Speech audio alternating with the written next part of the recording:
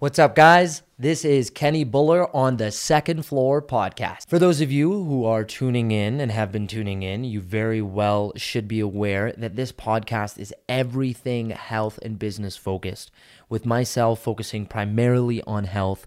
Myself and Omid bring to you a wide array of guests and tips and strategies surrounding how you can optimize your health and elevate your business to the next level beyond the 9-to-5 grind, from people who are finding a great balance between putting their health first and also crushing it in what they're doing on the business front. Today's guest, the one and only Pradeep Bhalla, has had over 8 competitions around the world in bodybuilding, with one of them being second place as a welterweight in Canada in 2019. He's somebody who not only competed in all of those competitions drug-free, he also managed to do them while balancing his corporate professional position at ATB Financial currently. He argues that the time and energy he spends in his craft as a bodybuilder has actually helped service him in becoming a more focused and determined professional in the corporate world. And that's huge. That is something where we discussed, arguably, some people might find the amount of energy and time you put into your side hustle, or not even side hustle, your hobby might deter you away from the things you need to get done in your position. But I hope after you listen to this, you gain some clarity and understanding that if there's that hobby that you have and you love doing it, you still have the possibility of being able to become excellent at it while you're juggling the demands that work are putting on you. Because at the end of the day, yes, that is something that you have to prioritize, because that's what puts food on the table. And when it comes to some of the things we talked about, how to actually manage your time effectively, we gave some pretty awesome coaching tips on both ends. How to make sure you could turn the switch on or off depending on what you're doing. I understand, even for myself, there's so many light switches on at the same time. But really, when you sit down with Pradeep, you get to learn in the best possible way how to stay present. And taking a deep dive into, just certain ideologies around building a program to build big muscles when it comes to bodybuilding. When it comes to explaining why you should do certain exercises to a general population client. I mean, with the 2 hours that we spent together, we got to go deep on a lot of different concepts. One of them surrounding, let's say, all-encompassing this particular subject matter I studied in precision nutrition for my level 2 program, surrounding the wheel of excellence. It starts with a huge, deep-rooted sense of commitment, and it carries through with a good, strong sense of belief that you're able to accomplish whatever it is that you're about to commit to. Pradeep explains his opinions on what needs to be sacrificed and how you can apply and take the time to do certain things because it becomes the focus. And then afterwards, when you're done in a competition, you can go back to living more of a balanced lifestyle. So, you know what?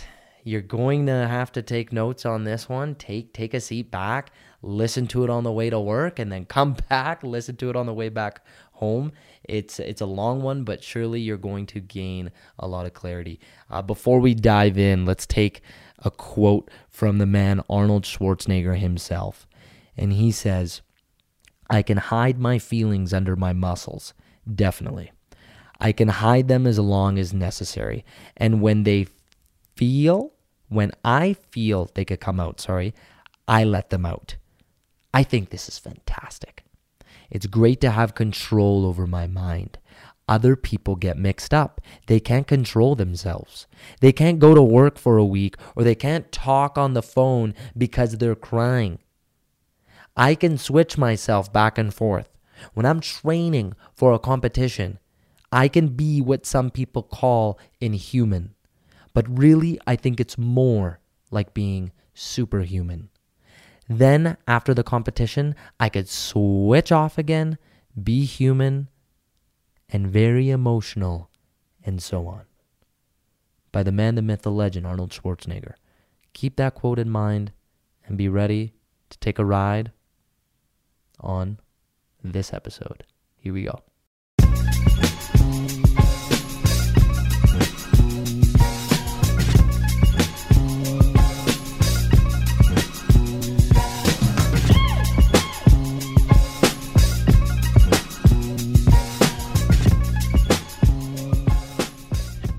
We could actually dive right in. It's obviously, thanks, Omid. It's an absolute pleasure to have you on here, Pradeep. With season 2 right now, you're somebody who reflects so much of both of the entities we're focusing on. That's the health aspect of what, I'm really focusing on, and with Omid focusing on the business side. Mm-hmm. And I figured with today's conversation, we could talk a little bit about both experiences that you have at play with bodybuilding, and then balancing all of that with your entrepreneurial journey or your intrapreneurial journey through working with ATB right now. Sure. There's one statement I want to make that I find is based on your mission statement. Your mission statement, when I read it, it resonated with me so much because it's so similar to mine. And when you said that you want to empower Fortune 500 executives to look and feel as good as they would if they were capable of being on a fitness magazine, that's huge. Because I personally work with entrepreneurs. I love working with entrepreneurs because I feel like they have a certain drive that they bring into their work that they can take into their fitness goals. And it's why I want to look at how that came about for you, why you care so much personally as well to take CEOs, executives, high-level managers in the capacity of a business and let them know that, hey, with how hard you're grinding in your job, it actually is possible to be in the best damn shape of your life, to look like you could be on a fitness magazine. Of course. So what I find quite interesting with really high caliber, high level, and career orientated men and women is that and as you said very correctly, that word drive is there. The drive is there to meet specific business objectives, key performance indicators or KPIs. They're so driven to meet top line numbers no matter what the business endeavor is, they're so driven to survive and make it within the marketplace, to deliver to the end consumer. And their mentality is shaped, and especially if you're an entrepreneur, I feel, and if you have that capital, and for them it's here's my capital, and I need to deliver on this end product. I need to survive as an entrepreneur. That's their mentality. I personally don't know what it feels to be an entrepreneur, but I can understand where their mindset comes from to pursue resiliency, determination, to really thrive because they're passionate about their business endeavor objective. Using those mindset traits can easily be transferred into health and fitness for that same individual. It's just about them understanding to create that bridge and developing the tools to then know that they too can just transfer that mentality and just shift focus to their fitness goals. Yeah, wow. It's funny how we spend every single day, looking at seeing what needs to get done, and we could easily take that into consideration with our own bodies. And you mentioned a really key thing there. I love that, KPI. It's something that we talk a lot about in the corporate world, right? And that's key performance indicators. In your perspective, from a general population standpoint, right? Maybe someone who doesn't aspire to be like you in winning these national level bodybuilding competitions, but they want to be fit. What would be that person's key performance indicator for their health? What are some determinant factors that you believe are like, hey, these are some things that we should focus on building? From the initial set of clients I've had the opportunity to work with, it seems to me that attention and time management is very big. It will be trying to improve the amount and quality of their sleep, adequate nutrition, and simple consistency with their weight training schedule.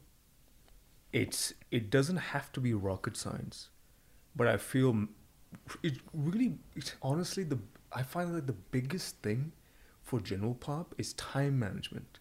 It's often individuals telling me they don't have the time, when in reality it comes down to understanding where someone has prioritized a lot of attention, and it perhaps doesn't need so much priority level, and instead it can be diverted to something else. And looking at their prioritization in their daily life schedule can then show them, hey, you know what, I actually have a bit more time here, and maybe I can sleep more here. Maybe I can do some meal prepping. Maybe I can work on mobility. Maybe I can weight train. So I find time management, their sleep, nutrition, and their just consistency with those basic factors will already help them surpass what they thought was impossible. Yeah, that's such a good point. I really like actually dissecting what you do on a day-to-day basis and what should be done at a particular time. It's worked wonders for even me personally. Even when my director asked me, Kenny, like, you should be here 9 to 6. Okay, that's your work life. What needs to be done at what time? You know, if 9 to 12 is your management time, okay, well, which meetings are going to be done through that every single day at that time? And then I took that concept and I also, with my clients, recognized that, okay, well, let's do this outside work. We focus so much on managing our time and expectations through what we do in our job. Why don't we do that for our own life? And I sat down with my clients. This was when I first started online coaching. This was during the pandemic. And I just said, listen, why don't we just, for the first week, start recording what you're doing on every hour block? If you want to go that much further, go every half-hour block. Just see. Start recording. What are you doing? You know, if you're looking on your phone, okay, record it. Don't be judgmental by it. Just know that that's what you did at that time, right? Okay, you went, hung out with friends. Okay, how long did that take? Then after that, we looked and we assessed. How much time are you spending in the non-negotiable things that just have to get done? Right? You got to get ready. You have to eat. You have to do your laundry. Just things like that that go into this needs to get done. Well, how much percentage-wise are you spending on the things that you could do less of to replace what you should do more of? Right? That's going back to your point about being productive, using your time wisely, managing those expectations for yourself. And then those are the habits that we now are going to optimize. Let's recognize that, okay, laundry, getting ready, it's going to take that long. It's okay. Let it take that long. You've been so used to doing that. But now with everything else, if you're spending an hour a day on social media, let's cut that in half. Now you have an extra half hour. What are you going to do with it? You know, this is where we go back to your goals. I want to read more. Oh, I want to sleep more. Oh, I want to do that workout, but I don't have time for it.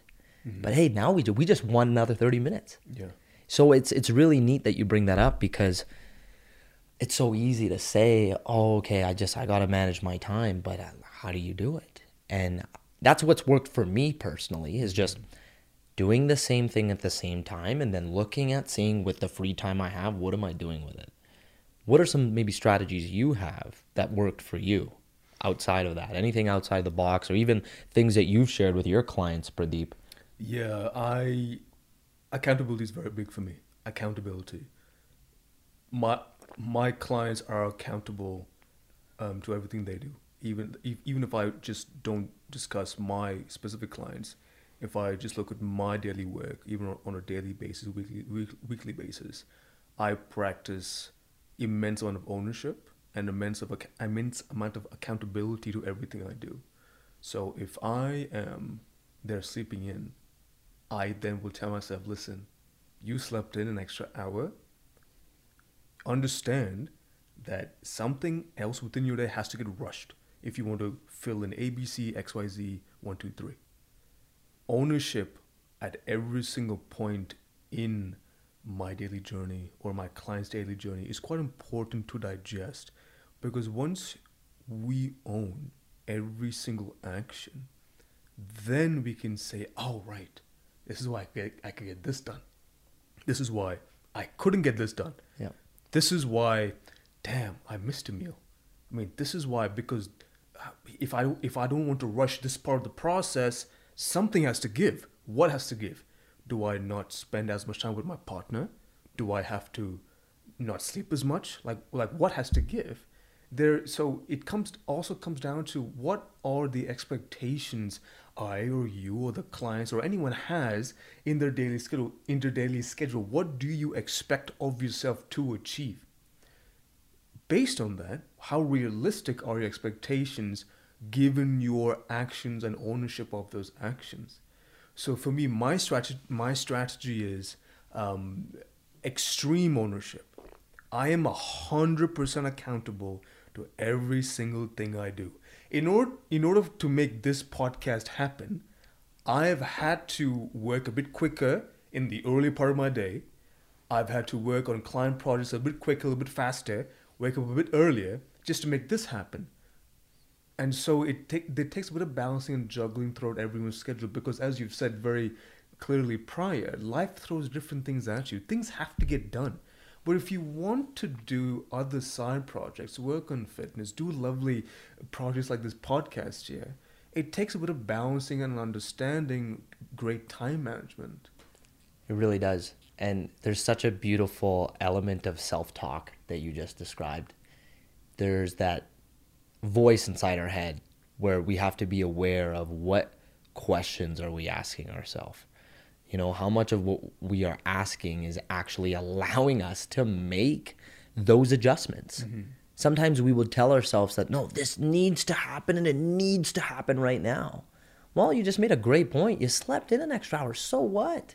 Great. Let's look at it like, okay, maybe I needed that. Mm-hmm. It was a long week. Yeah. But okay, that's an extra hour that I needed in my day. Yeah. And I don't want everything to feel rushed. What's maybe the one thing that will be rushed, or that I can just reschedule? Yeah.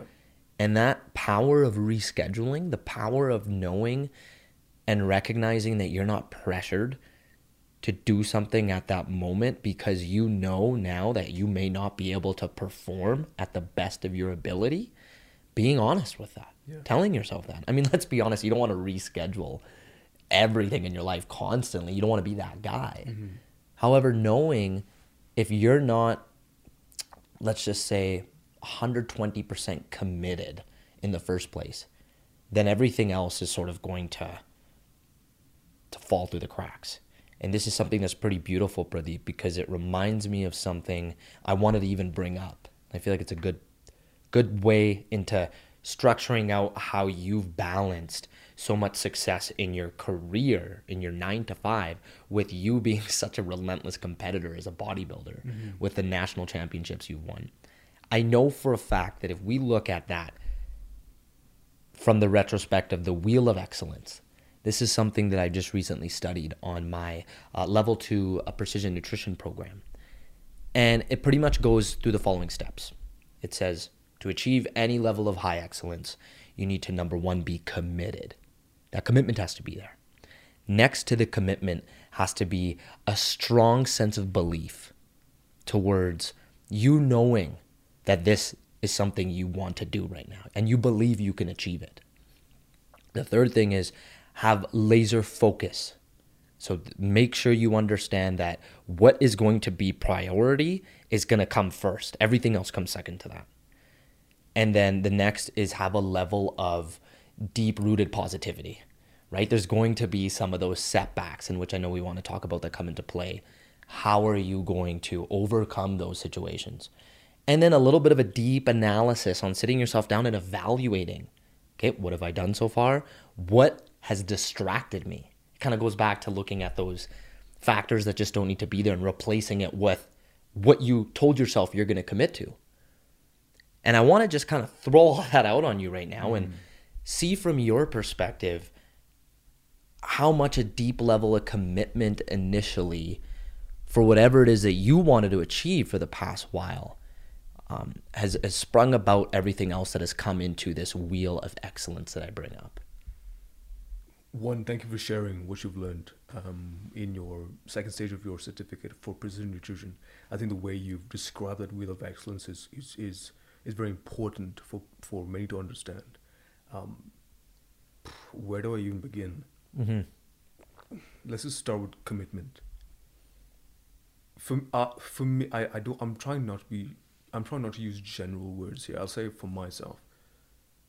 When it comes down to meeting any objective that I wholeheartedly want to see myself achieving, it's very black and white.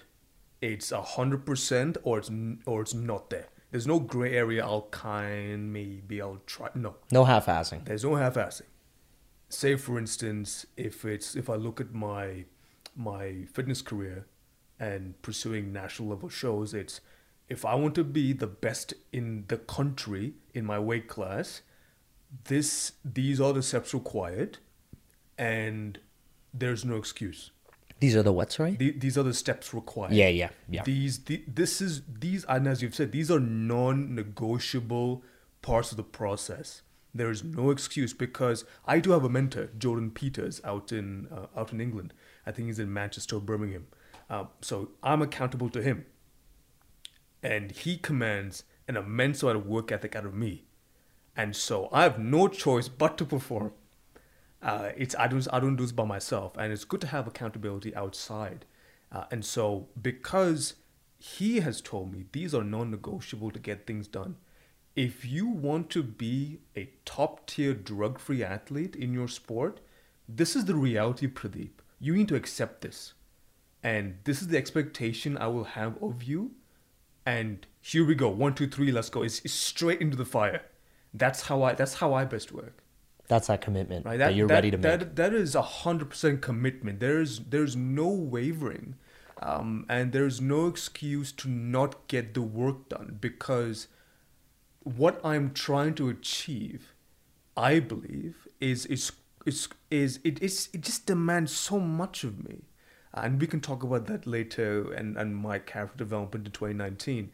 But if I bridge that into work commitments, whether it's meeting client expectations, raising the bar, meeting marketing objectives, or understanding why this is the creative strategy we've taken, understanding the process, abiding by process, improving the creative output, improving audience engagement. It is paying attention to every part of the process to meet client expectation and then over deliver and produce amazing work.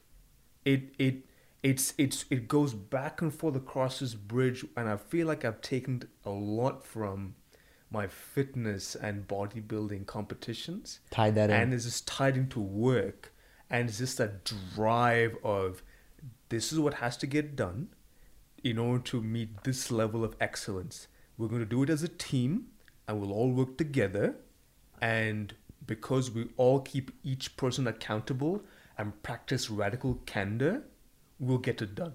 For someone who's in such a, let's just call it an independent sport, it's very beautiful for you to bring that up, because it goes to show that no matter what you're doing, no matter what type of competition you're putting yourself out there on, even if it's just you up on the stage smiling, with the best physique possible you've ever been able to create for yourself, you knew deep down that you couldn't have done it on your own.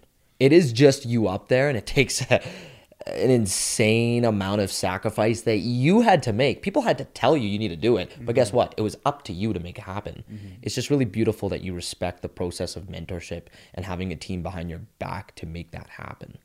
100%. For anyone who doesn't know me, I am my own worst critic.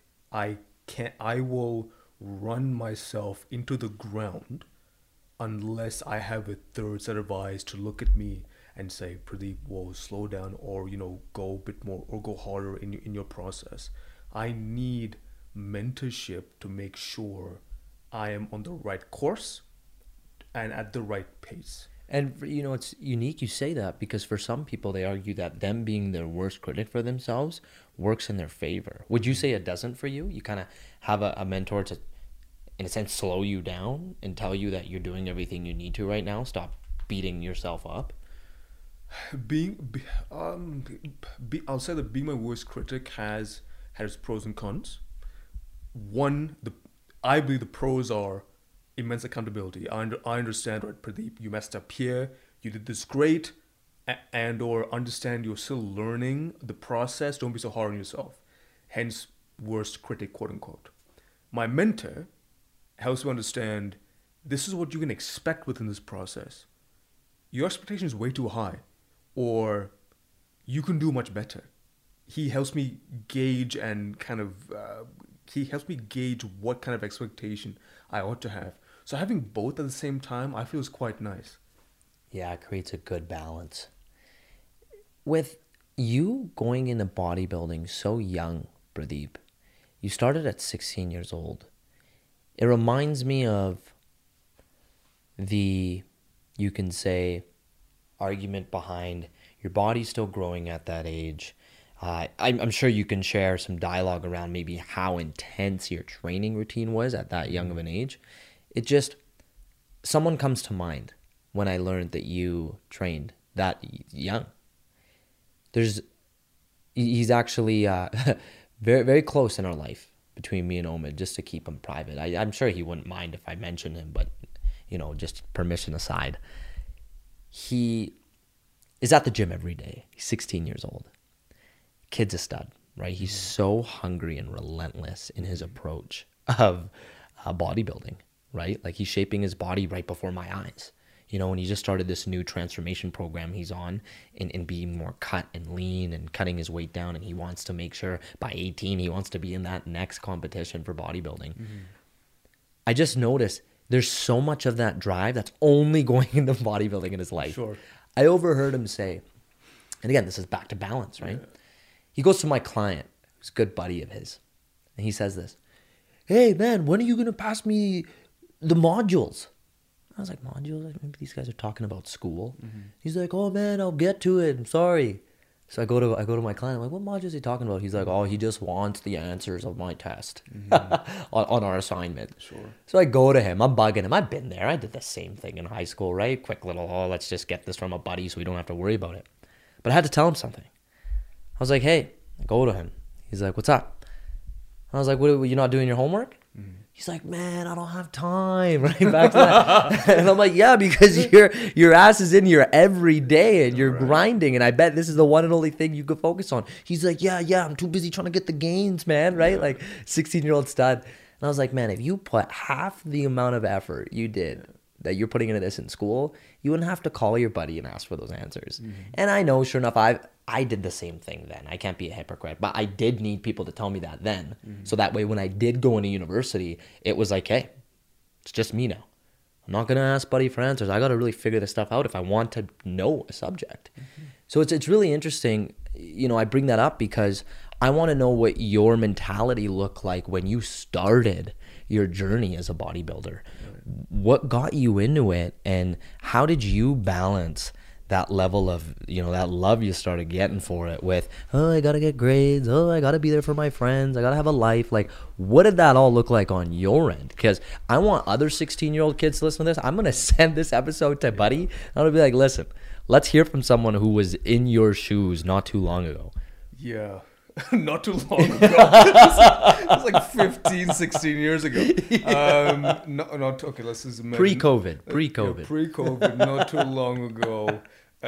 Circa 2006. Now you aged yourself. Now I aged myself. I mean, like when I was 16, I didn't know any better. I'll be really honest. I didn't know what I was doing in the gym. Trial and error. It was trial and error. You know, when I was in 2006, mid-2006, I was 16, and I'd finished high school early, and coming from a family who really prides himself on education first. Nothing else matters. That being the very typical South Indian mentality. So I was there in McGill at age 16. I was in uni at age 16. What? Yeah. Wow. I began uni at 16. And so I was there this fresh youngling who was always protected by the family, and then now I'm here in this brash open world, and I'm just seeing guys at the gym like just haul weight, jump squats with 405 because they were playing rugby or American football. And they're men. They're And like that- probably yeah, 18, 19, 20, like older than you're you. probably 30 at this point. And I think, yeah, I can do that. Like, no, I can't. I'm going to break myself. But here I am just doing things through trial and error. But thankfully, I had my parents to tell me, listen, your education comes first. No one's going to pay you just for lifting weight. And which, at that time when I was 16, 17, that was very true. It was me trying to understand I at least need some kind of foundation education to get a career, because the gym was always going to be there. As much as I'd fallen in love with this weightlifting thing and wanted to build my physique as in the magazines I had seen, because when I was 16, 17, it was all a dream. It was all very much this fantasy, and it was me imagining, wow, it'd be cool to look like that XYZ. But it came down to slowly understanding this part of my life is pretty pivotal. I need to understand that I need some basic core competencies in education in order to build my career. And obviously at 16, 17, bodybuilding for me was just something recreational. I was just lifting weight, I was there trying to lift 405 with the worst form ever in my deadlift. Like my back could have broken. Like, but I didn't care. Like that was just me being stupid. Looking back, rounded spine. Seriously, that's what it was. No neutral spine. There was no glute work. It was just all lower back. But things began to take on a bit more seriously with regards to my lifting career when I moved to London, England, when they weren't, I guess, I didn't have the hawk eyes of my parents looking at me. And that's when I kind of thought, okay, I'm abroad. I need to balance both my education and my aspirations. So what do I do? And again, it came down to this, at least for me, it was this immense amount of pressure to perform within my education, because the investment had been made to perform and get this amazing degree. That's important. The gym was always going to be there, no matter what. Yeah, that's super important to know when you recognize and respect the value of what certain X amount of years of education are going to bring you in comparison to certain X amount of years of something that just at that time makes you look good. There's so many principles around it making you feel good, and I'm sure you've experienced that too. How much did that make you accept that bodybuilding's not going to be this career choice? Because there's so many people out there who we believe wholeheartedly. We have the conversations a lot about, if you have so much passion towards bodybuilding, okay, well, now there's the route of you turning into a trainer full time. Now there's a route of you doing competitions. Now you're becoming an influencer. Okay, you're going down that path. Right. However, I understand too. I can't imagine what that might have looked like for you internally when your family, managed to give you this blessed opportunity to go into university years earlier than normal and go to a prestigious university, and you're in this like headspace of, okay, the ROI associated with me getting this degree and getting this job far higher of a return and far sooner than trying to make something out of myself in bodybuilding. So I'm wondering what that decision-making complex looked like for you at that time, because it sounds to me like even based off of bodybuilding still being in your life, and now you have another very comfortable, awesome job that aspires that business side of you, it sounds like you've come to terms with accepting that. And I just want to know, like, what were some of the conversations you had with yourself to allow to make that happen, or if there were any moments where it was a tough pill to swallow? I don't think it was a tough pill to swallow for me. I wholeheartedly respect and understand that being within the fitness industry and making a great living from it still takes immense amount of time, immense amount of passion, time management, follow up with your clients. What's the user journey like? Are you improving your skills as a trainer? Are you studying biomechanics, physiology? Do you need to study some kind of kinesiology? What kind of rehab would you need? Like, there's so much someone can continually learn. It's endless on the education It's route. endless. And along that continual journey, some people feel I know everything. Some people feel I don't know anything. And hopefully, individuals keep wanting to learn. That in its own sphere is a complete job and an undertaking that has immense amount of time commitments. I knew when I was completing my degree that I just didn't feel like I wanted to put an abundance of time within that space. I was surrounded with an environment, especially within London, that was filled with individuals working in investment banks or within high fashion industry. So my aspirations were, man, I want to be working within within finance. I want to be working within luxury branding. That for me was very attractive. I still will be lifting.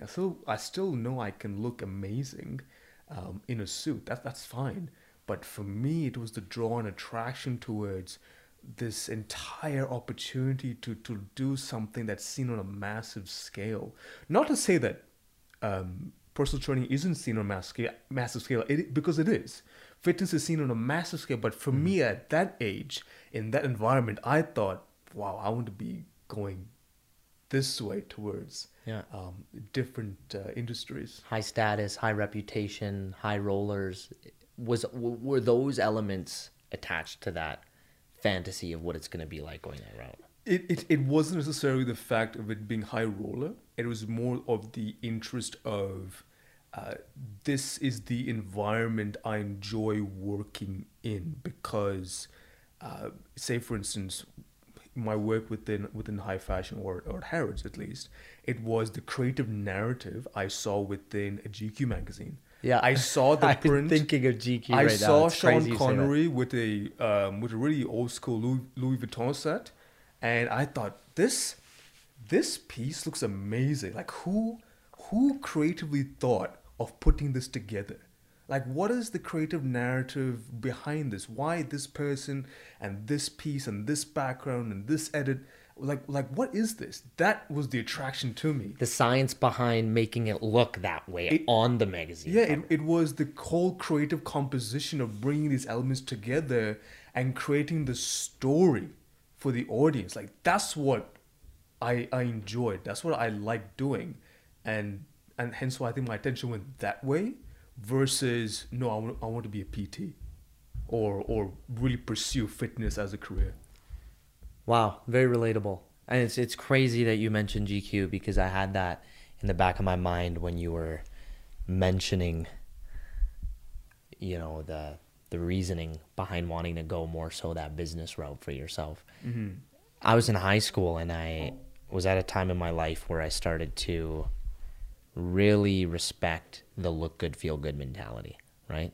I started to recognize, fall fashion, winter fashion, the trends associated with seasons. And, it's Edmonton 2010 at the time. I mean, the best you're going to get from a guy at that time is a polo shirt with blue jeans on. You know what I mean? Like, that was the Christian Audige era and the True Religion era. You know what I mean? Oh my God, Christian Audige! Oh yeah! Wow, the way throwback. Like, were you in Edmonton during this time or no? No, I was in England. Yeah, you missed out. Like, I mean, even now we're working on it. I feel like as men in Edmonton to become more fashionable. And I just remember I was like, man, just started looking at GQ magazine, and I feel like their mantra slogan is "Look good, feel sharp." Mm-hmm.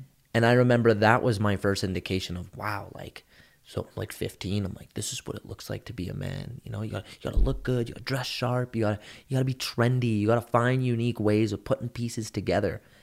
And that was my first taste of taking my love at that time and recognizing, back to your point, strategy, marketing, how to make something look presentable, even from down to the science of a man, down to the T of, I can just switch up your wardrobe a little bit, clean up your hair, and boom, now you look like you're ready to be on GQ magazine, right? But again, it's that time and attention, but recognizing when I started even doing that for myself, world of a difference, right? I think taking care of your own self, that self-care physically, Tying that shirt back into fitness will genuinely make you feel more confident, make you feel like you have that edge.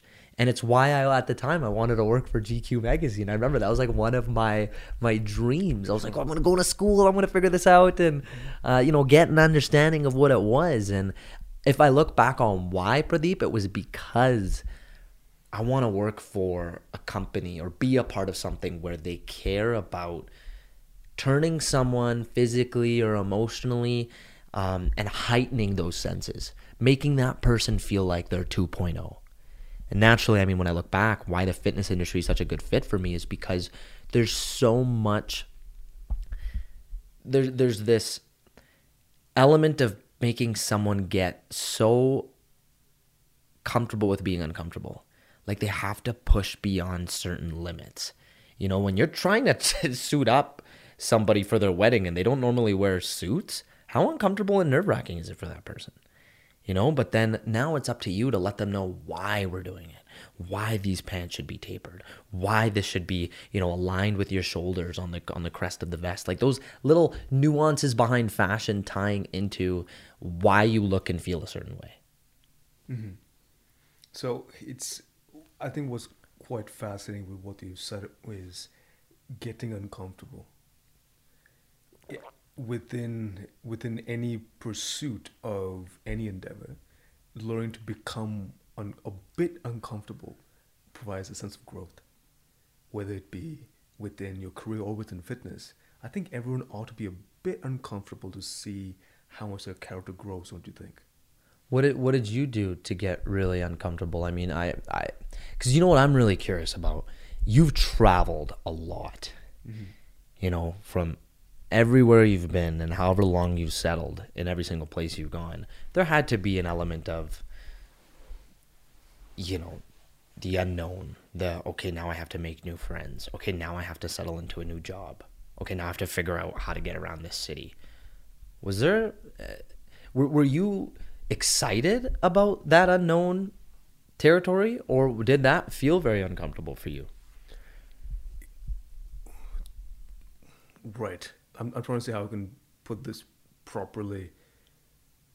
I was fortunate to have traveled to several countries because of the sacrifices my parents had made.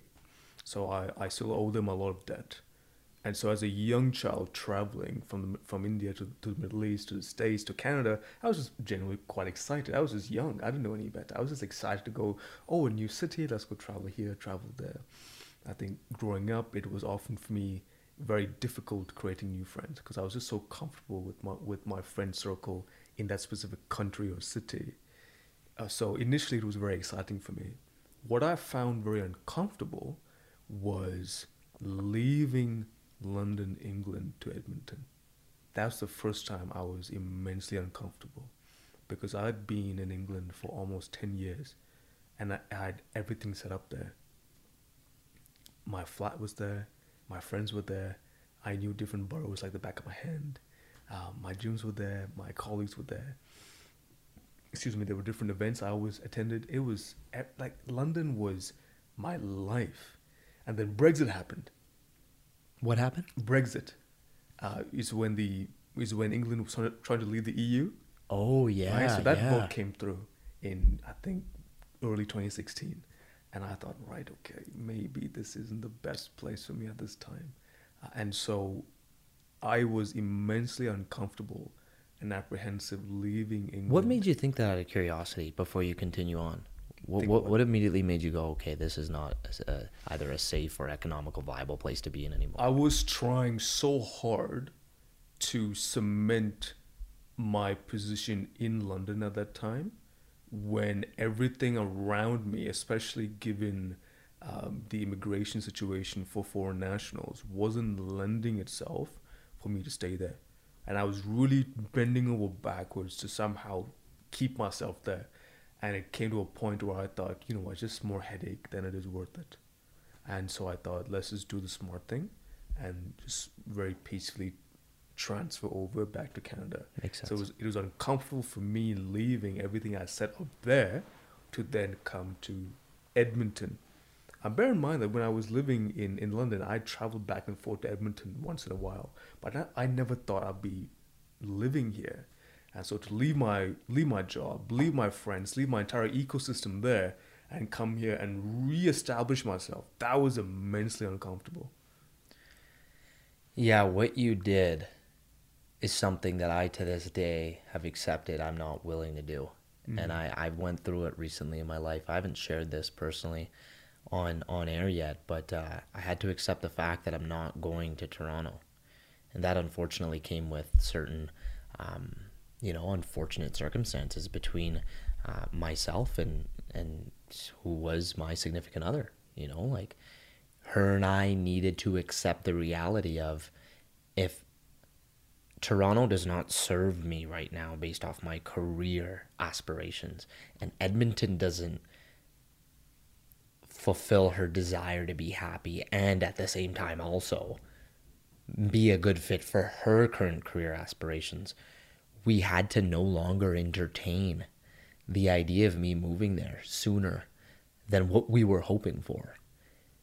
Throughout that was probably in my life lately the one of the toughest decisions I needed to make, because it's one of those things where you recognize you're doing the right thing, but it comes at a really great loss. As someone who you have planned the better part of 5 years of your life with recently, and then now with the future plans of what the next 20 years want to look like, it's almost like that's now all gone. But this is why I was so curious to ask you, because I'm currently trying to get back to being comfortable with making sure I made the right decision. I don't regret it. It still sucks. I'm still coping through it. It's just recognizing that you made a good point about like community and friendship and the seeds you've already planted. That's me right now. I feel so attached to my home city that I've recognized that, as although I fantasized, I've dreamed of the idea of going to a bigger city and let's just make it all happen, a taste of more success and a taste of making some calculated risks. I decided to just be a I decided, almost from what anyone else would think, like, oh, you're complacent with where you're at right now. But I'm accepting the fact that it needs to happen here right now. And for you, what are some of the things where you're very different? I find you made that move. You made that decision to be like, okay, maybe it's best for me, maybe it isn't. But I'm gonna go try it out. What helped you adjust to a new climate and be in a new city? And like, I'd almost be writing notes right now if I did Mm-hmm. end up choosing that route to Toronto. But I think just everyone else out there, there's people who make those moves and they don't look back and they hope they're gonna make the right decision. They can only tell just by adjusting. I just feared what I feared how hard that adjustment will be. Gotcha. One, Kenny, thank you for sharing what you have on air. I think it takes a lot of courage to share what you just have. Yeah, thanks, It man. takes a lot of vulnerability as well. So thank you for sharing that to me and your audiences. Um, yeah, there's always going to be the fantasy of living and breathing this dream-like sequence in our head. There's this imaginative day-to-day life we'd like to have, whether it be in Toronto, whether it be in Paris or LA, wherever it might be. But then there's the reality of making said thing happen. I say this like a broken tape recorder. We don't know the hardship someone else has because they don't speak of it. I don't know what it's like to continue to work in this harsh climate in London, England. I don't know what it actually takes to survive and thrive and really pursue life in Toronto. And I've been to Toronto twice in my life and I love this. I love the Oh, place. it's amazing. It's amazing. Oh my, I love the place. So I don't know what it takes. I can dream about it and I can say I will make it happen no matter what. And if that's the reality I want to take on, I need to accept every single wall that's placed ahead of me. And so, if I were to take this back to me transitioning from London to Edmonton, I just had to accept the reality at what was at my feet. My life told me, hey man, listen, you've done almost 10 years here. You literally have run or ridden a roller coaster many others would have loved to ride. And now you need to understand that the ride's over. You have taken and learned as much as you can after 9.5 years. Because if I were to relive 9.5 years again, I wouldn't change a single thing. There's so much I've learned. And I had to accept that these are the lessons I'm going to take away from this part of my life, and I'm going to use them and rebuild and transition somewhere else. Will life be the same in Edmonton? Definitely not. It's not London, England. But Certainly isn't. I've had to accept and appreciate the environment that I'm in. I have come to appreciate this city because of the opportunities that are here and that have the opportunity to grow. There is opportunity for me as a professional to grow here, and it's taken me time to shift my perspective to understand that. Yeah, I really appreciate you sharing that, Pradeep. It's such a future forward mentality you have. There's nothing there indicating that you're dwelling on what life would still be like if you're back home. You're recognizing I'm here now and this is my life. Yeah. And now I need to think what I'm doing today and what I'm doing tomorrow. Not yesterday. Yesterday was London. Today's Edmonton. Tomorrow's Edmonton. What am I doing here now? So it takes a lot of courage to be able to pick up that bag, pack it up, and bring it over here and only think ahead. You know? You remind me so much of someone who embodies such soul, like you're so soulful, it seems. And I can't imagine for someone who's a national bodybuilder who needs to channel in that energy at the right time, how you tap into that. Do you feel like weightlifting and bodybuilding helps you become more of a relaxed individual, just based off of our interactions we've had together? You know, I feel like I'm in a yoga room and you're about to do some guided meditation for me. That's how relaxed your aura is. I love it. Oh, wow. It is. Thank you. And I'll be honest, I've met bodybuilders. I've talked to bodybuilders. I don't know if it's an element of some of them who are not drug-free, who are like just energy, like on, like just, you know, it feels like you just got to give him the 100-pound dumbbell and he's like right now, right? But then you don't have that. And I just want to know, has you, through the art of practicing bodybuilding, is your mastery level of skill, is it helped you stay this more calm? Or where's this energy coming from? Is this something that you had to teach yourself? Has it always been there? I'm curious. One, thank you for the kind words. I don't know many who would say I have a calm aura. Maybe people say I'm very intense. They say I'm very intense. I can see that. It's I don't believe me training the way I do or bodybuilding has engendered a calmer state of being in different atmospheres. For me, I've learned and I've grown to be a lot more present in the moment and appreciate my current surrounding. Like, for instance, I don't get the opportunity like I have now with you very often. It's immensely rare for me in my life to sit down so calmly and just chat and in a very relaxed fashion. This doesn't happen in my life. And so for me to have this opportunity, it does, but it's exceptionally rare.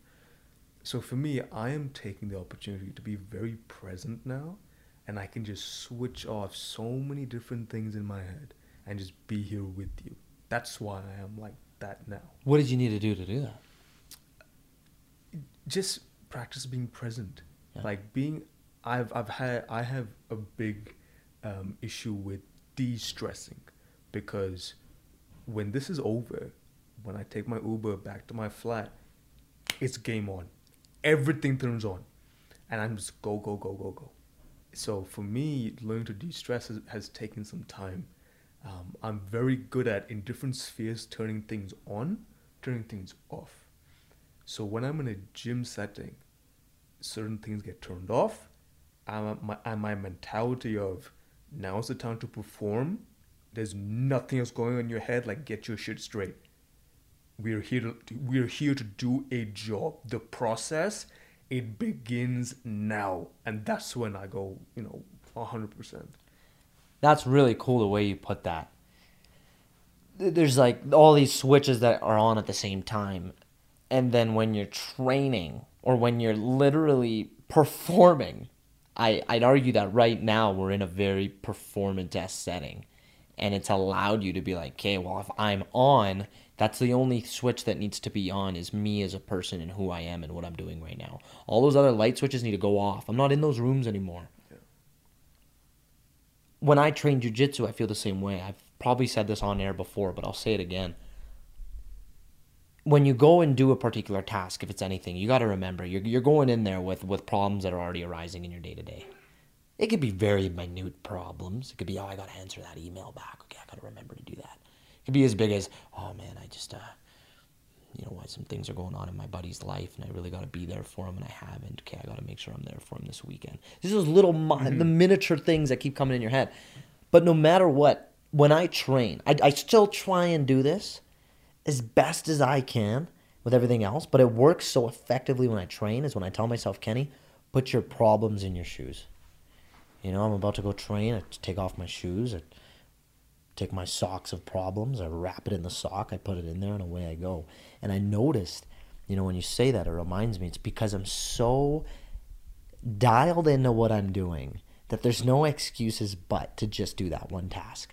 If I've got somebody about to rip my arm in half, I have to be so aware of what I need to do to get out and to end up on top again. And it's almost like that rush of excitement that comes into play because you know why you're there. You talked a lot about survival. We're big on survival on the podcast, right? And there's an element of surviving in jiu-jitsu for me is like I need to come out of this match pain-free and in one piece, and hopefully and there's an element of I could argue that I dominated in one way, shape, or form to still have energy to go into the next match or go into the next role, right? But it allows me to only keep that one switch on, and I find that when you made it in simple terms, just be present. Don't keep thinking of that email you have to send. Don't, when you're trying to have a conversation with someone, think about all the other things that you can just get to when it's done. I think it's very easy to say that, and everyone kind of has their own thing. For you, I take it it's bodybuilding that helps you keep grounded, and for me, it's training jiu-jitsu as often as I possibly can if my schedule allows for it. And I'd love to know your perspective on, like, do you think it needs to be, is there that it factor that comes into play with staying present? Does there need to be that one thing that just brings you back to reality, or is it different for everybody? I don't quite follow. Do you mean should everyone have their it thing? Yeah. Like, should everyone have a thing that allows them to be more present? It's just, I notice, and I'll put it in another perspective. A lot of people will consume marijuana, cannabis very often, maybe more often than they should. And they argue that this is what helps me deal with my stress. It's what helps me deal with my anxiety, whatever it is, whatever is making them feel like they're not present. But that, again, it's something recreational, that's great, everything in moderation. But what if something like that was healthy for them, physically and emotionally, right? If you want to smoke cannabis every day, sure, go ahead, it's fine. If you can still optimize to a high level, I know people who do that. And then on top of that, they stay fit. I'm arguing that other people, when they look at that escape, that maybe isn't a healthy escape, right? It's overconsumption of having sex. It's overconsumption of any recreational drug. It's overconsumption of eating junk food. Mm-hmm. I just know, Pradeep, for me, because I decided to choose jujitsu as my, hey, this what keeps me grounded, Mm-hmm. I do a whole lot less of those other things that are like candy to me. Right. And I'll only do them when I feel like I deserve it. Sure. I understand your question much better. Thank you for that second example. I will play devil's advocate and flip it and Yes. say there are numerous men and women in my life, colleagues even, who have looked at my it thing, my gym training, and have looked at my consistency with it and almost obsessive mentality with it and say, you know what, that's unhealthy. I've been told my it thing, as healthy as I deem it to be, even my objectives, I've been told that you know what you do doesn't feel healthy. Like you're there breaking yourself every single time. Like you push yourself so hard. Like it just can't be healthy for you mentally. Like you must be so exhausted. Like it can't help you for anything. So I've had people tell me that, and I think that's absolutely fine. Like their perspective is absolutely valid from their point of view. I can't tell somebody else that your perspective is wrong. Everyone is It's very mature of entitled to you. their own perspective, and I've had to accept that. Like you know what, you might not see it, but that's okay. I'm not going to die on this hill and try to explain this to you. I think everyone ought to have their own it thing. It might not be health and fitness. For some people, it might be playing video games. If they need to just relax and just think of nothing, and for them it's just like a little mini escape, banter with their friends and like game a bit. Sure, do your thing. If that helps you feel grounded, such that you can enter meetings or your work life a bit more relaxed, sure, do your thing. You're not hurting anybody. That's fine. If it's walking your dog, that's your it thing, and you just want to listen to ambient music as your dog plays in the park, that's fine. That's your it thing. Um, I would just hope that no matter what anyone chooses, that it doesn't hurt anyone else, and that uh, it helps them de-stress in a healthy fashion where it doesn't hurt themselves too. I really like that. That's a very, like I said, very mature of you to say. Because so many times we could take our own experiences into play of what someone's doing.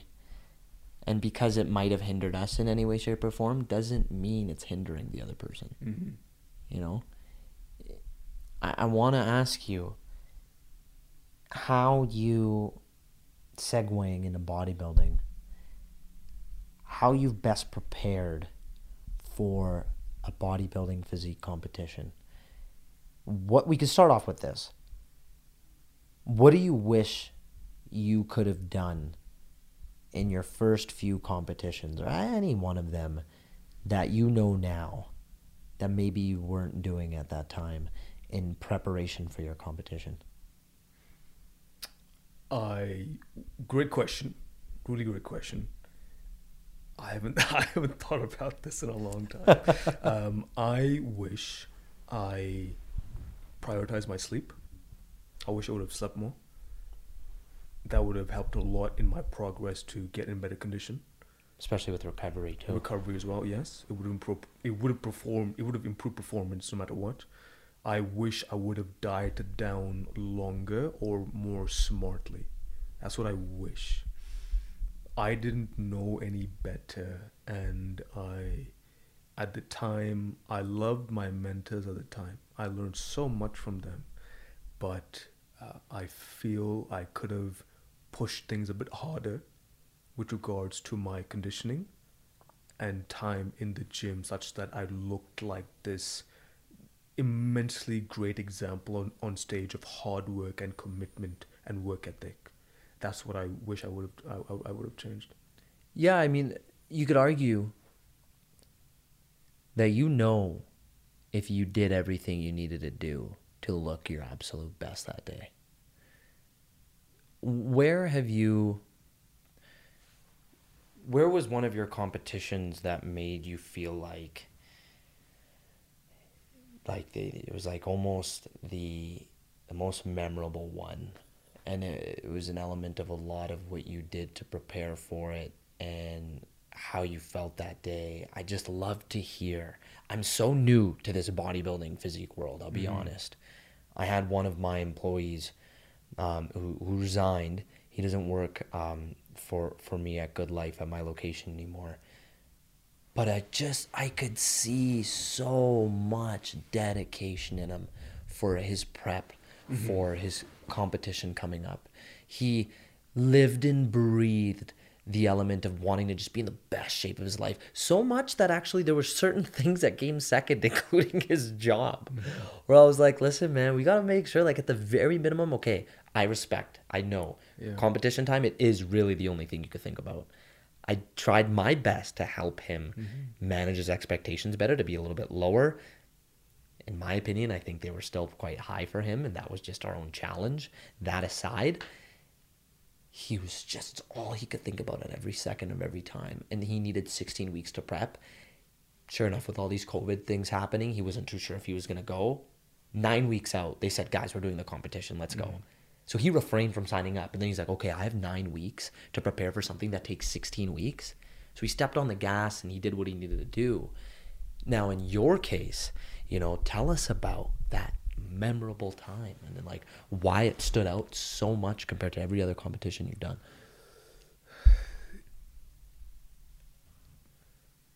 Two things.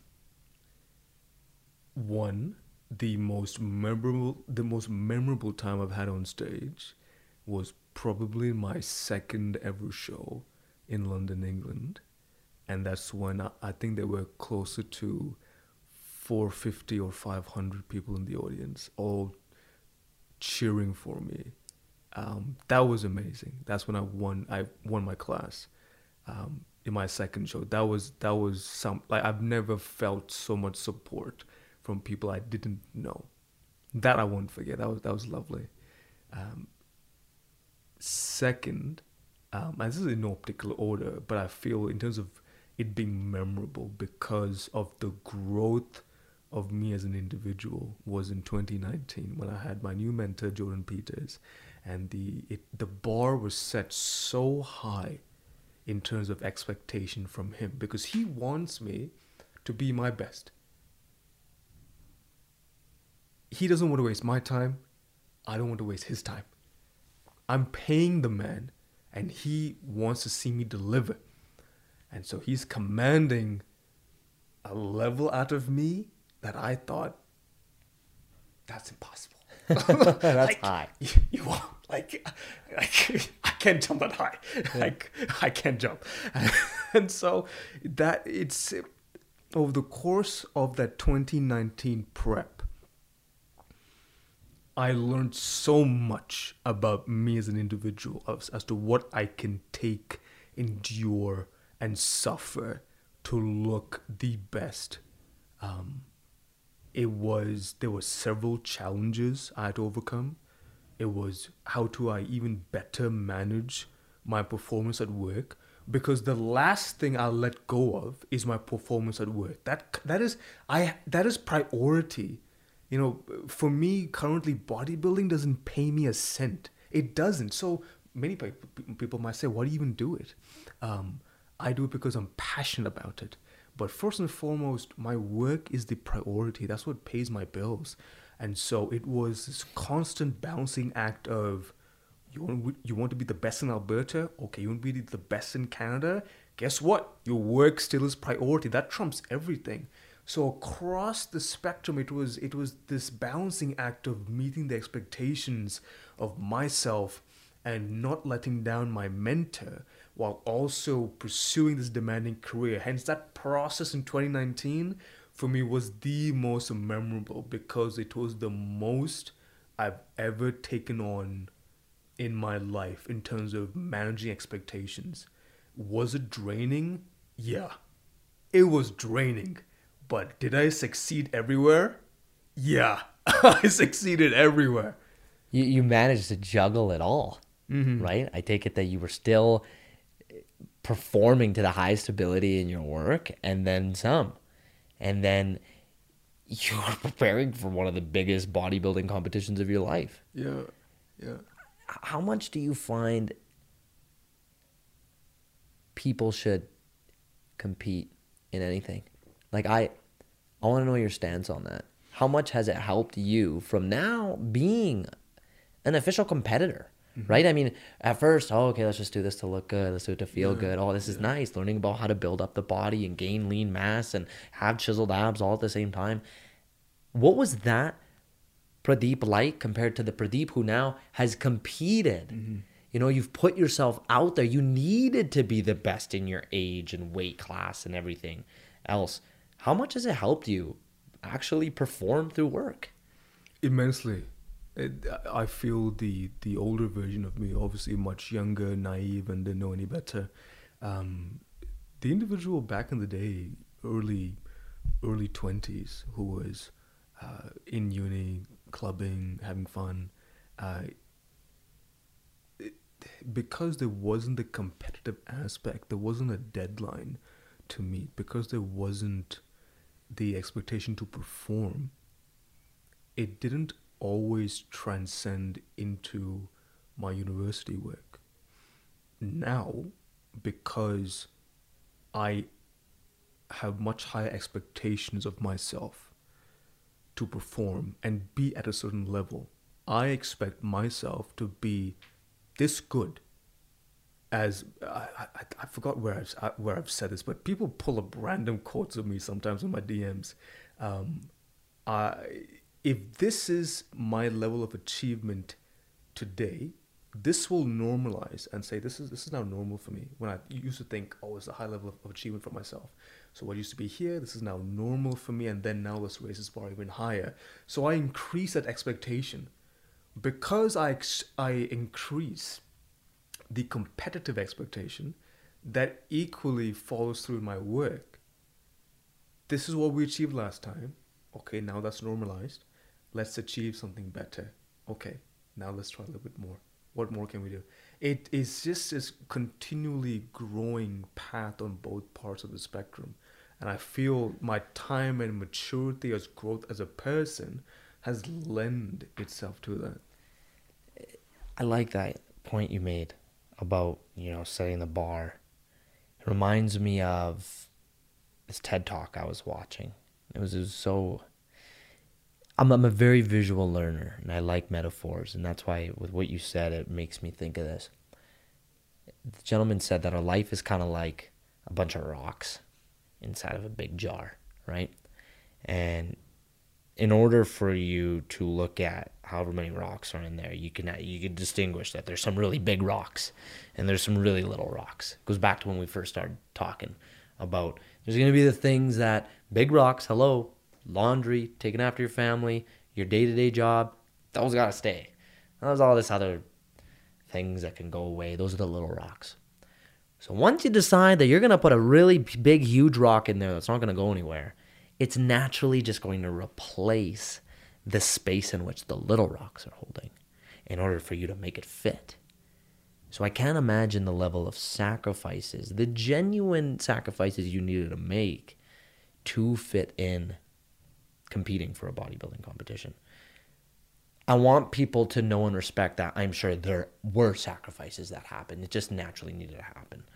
What were some of those little rocks for you, Pradeep, where once you took that big, huge rock of competing, and I'm sure it was what you even thought about in your day-to-day job, and that was a switch that just kind of naturally stayed on. Maybe it was dimmer during the day, and it came right back on, firing up with this fluorescent LED lighting as soon as 5 o'clock hit. You were ready to take ownership on taking after that.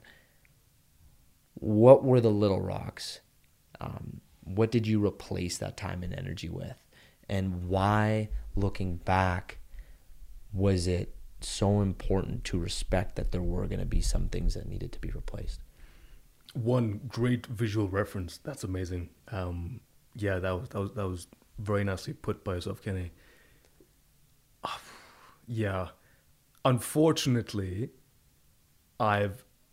when it came down to me being low in energy and time wasn't in abundance, my social life had to take a backseat.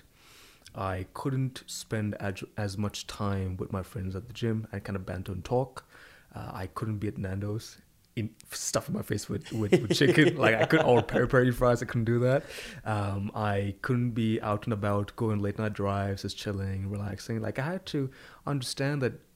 Thankfully, I have friends who know why I do this, and they respect me enough to not get their feelings hurt. That like they understand I'm competitive by nature, and that they are willing to appreciate the sacrifices I have to make. And I might not be able to give them as much time, but they also understand he's doing this for a reason, and I'm going to support him along the way. And so part of my social life had to take a backseat. Do I feel bad about it? Not really, simply because my time was very precious to then perform at work and outside of work within bodybuilding. So my social life took a bit of a backseat. My bedtime had to be on point. Like stalling on social media, no posting, none of that. Just a little bit of distractions here and there. I'm not saying having friends is a distraction by any means, but it's about just managing that time with them. Again, like I've said before, the time management skills I had to improve through this journey was one of the biggest things I've learned. Yeah, wow. It's very honest. And it goes back to your point we've made, I believe, prior to coming on air was, it's we were talking a little bit about friendship and recognizing that there's a true level of acceptance that comes into play. When my brother and I were speaking, we were in Abu Dhabi, and he's just like talking to me about the sacrifices he's had to make in his UFC debut and in the lead up to the past 2 years when he chose that this is it. This is only it. This is what I'm going to make my money off of. This is what's going to pay my bills. This is me putting my life on the line. And very similar to you, Pradeep, he said, you know what, man? He's like, you don't think I miss once a week hanging out with my friends and catching up? He's like, that's the first thing that had to go. Because what I'm putting my body through requires such a higher level of rest that includes more sleep, more time to sit down, because I'm like, my body is my job. I have to be very carefully aware of, where and how I'm moving, because I have to preserve it for the level of athleticism that I'm bringing to the table when I train. So it's really unique to respectfully recognize that if you have good enough friends that are like, hey man, I get it. I think that's a tough thing about relationships, right? I think that's a whole other conversation where it's like, that's when it becomes even tougher, to find that right person who's like, hey, I get it. It becomes a different relationship at that point, because you are forced in the sport you're choosing, not even forced, but it just comes with the territory. It's a very selfish thing to do, to put yourself out there and be almost naked to showcase what you've done to optimize your body. It's selfish, but it's beautiful because there's so much vulnerability at play. There's, hey, look at me and look what I've done to focus fully on myself mentally and physically, to be here today, to flex and smile in front of an audience of 500 people. Or to potentially fight in front of all your loved ones and know that no matter what happens, this is the best possible version of myself right now. And win or lose, this is what I'm showcasing. And I'm okay to go so hard into it. I'll die trying, because you recognize that it was worth all those sacrifices to be there. One, with your brother's fighting career, has he ever told you that, yes, I realize what I'm doing is quite selfish? Big time. It's one of our, it is the theme around what we talk about when he prepares for a fight or does what he does. It's why there's been, I'm sure he won't mind me saying this, like such a challenge in balancing and being there for others, because his career choice and what he does is very self-gratifying. As a fighter, yeah, it's me. Even in training. Yeah, you have your team, but you're there to think about, okay, well, what am I doing today that's going to make me a better fighter? Yeah. It was really interesting one day where he's like, man, it was one of my training partners' camps, and I was like, I debated whether or not I should go that day, because maybe I could have used a rest day, but I went, and I'm really glad I went, because even in that practice that was servicing his training partner, because it was a camp around building him up to prepare for a fighter, he learned something. He got to go in there and be like, oh, I didn't expect to learn something, but ooh, I'm going to add that into my toolbox. And you're constantly, you have to think about yourself. And it sometimes does come at the detriment of everything else going on the wayside. And you have to recognize that that's just the life you're living right now. Yeah, I have to agree, and I'm sure anyone who has a partner and has someone who is competitive in this sport, it is very selfish. I have nothing else to say. I know that what I do is selfish, but it is selfish for a period of time. It is a period of time where it's very selfish with respect to the time required to meet the end goal. It's just the nature of the beast. There's no two ways about it. But in that same fashion, it is a luxury to say, I am going to diet down. It is a luxury to say, I'm choosing not to eat. Because can you imagine, there are millions of people outside of our, between your circle and my circle, outside of our circle, who we don't even know, who are saying, where's my next meal? I need to find food to eat. Versus, I am saying, and many other competitors are saying, I'm choosing not to eat. So it's a luxury to, hence why I always have to put things into perspective. It is a luxury to be dieting down and to get into condition, whether it's for an MMA fight, like your brother, or for myself and other competitors step on stage to look our best, so to speak. It's a luxury. At the same time, it's also very selfish. And I think accepting that for a period of time it will be like this is something we all need to come to terms with to some degree. It's so true. And it's so funny when you mention that, because you said something there that reminds me so much of how when you set the date for the comp, everything changes like that. And it reminds me so much of, like, in comparison, you got the one temple, Gurdwara, or it's a place of worship, whoever is religious, non-religious in any sense. It can be a place where the community comes together. Let's just say that place is vacant. No one ever goes. Nobody ever goes. Not a single person shows up. There might still be an expectation or a level of, you got to keep the place clean. Every once in a while, there might be a person that comes in or out. Then you compare that temple to the one where every damn day there's going to be people showing up. It is on the corner of the street where 40,000 cars come passing by. Very high traffic, very high energy. Everyone always goes. It's got a good reputation. And it always needs to have its lights on. Mm-hmm. Now, in comparison to, like, the human level and how we perform and how we naturally become wired to make decisions, it's funny how if I relate both those temple concepts to a person who decides to compete, talking about how, like, the benefits associated with that. Once we have a day where we know we need to show up, there's people who are going to be watching. There's going to be some sort of result-oriented metric associated with, from people watching and judges critiquing, there could be an opportunity to be the best version of myself, to be the most outstanding community center in Edmonton. Now, the reality is, we're going to want to clean up and we're going to want to keep those lights on and we're going to want to do everything we can so people keep showing up. Mm-hmm. But now if we know that there's no competition happening, there's not something we got to look forward to. Only one or two people come a week. Oh, and one or two people come a week. Okay, that's when I'll maybe do a little bit of a cleanup. I'll make some roti, I'll make some dal, just for 1-2 people. No big deal. We're not going to bring the whole family and everyone together to orchestrate something, because at that point, there's nothing to show anybody.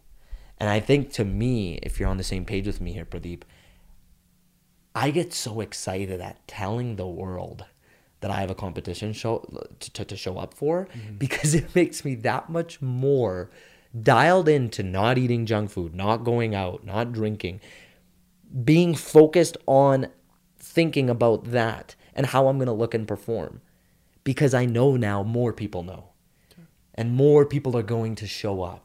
And that's what makes me feel like I'm that temple with the lights on all the time. And I have to be very aware of how I'm going to make those decisions. That's really interesting. when you because I know almost nothing about jiu-jitsu except when Joe Rogan screams it on telly. Yeah.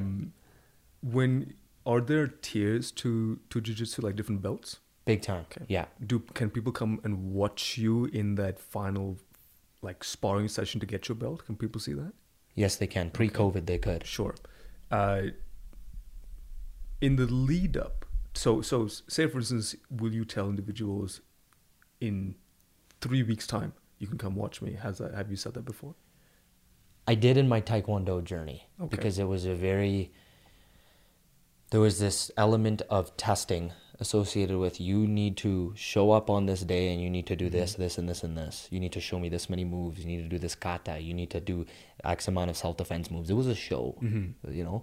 In jiu-jitsu, I'd argue, depending on what gym you're in, depending on what coach you have, you just get rewarded the belt based off of your performance and attitude and how you've been showing up. Sometimes even at a competition, you win this grand first place position from your bracket. Sure. Sometimes people have been blessed with the opportunity of, okay, I'm gonna give you your black belt after winning such a large studious competition. Gotcha. Kind of comes like unexpectedly. Understood. So it seems to me that you relish telling people that, hey, on this date, this is going to happen. And correct me if I'm wrong, because more people know about it, you therefore have the expectation of really dialing in. Oh, I eat it up. There are more eyes on you. I eat it up. Yeah. Okay. I've always, that's bang on.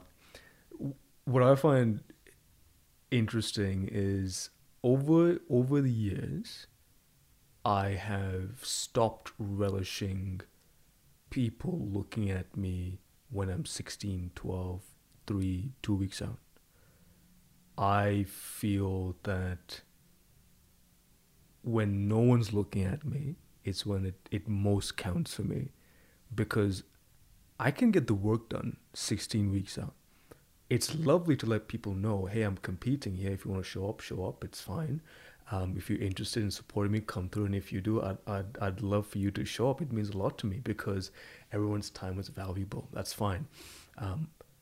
Even, say, for instance, I think almost a week and a half ago, I said on social, because the CPA, Canadian Physique Alliance, had mentioned shows for 2021 ahead of schedule. And the next show I'm competing at is in midsummer. And I just did the math. It's 34 weeks out. And I just said on social, hey, 34 weeks. Why did I do that? I didn't ask it for attention. I'm just letting people know that, hey, the work starts well before 16 weeks. The work starts before 20, 30 weeks.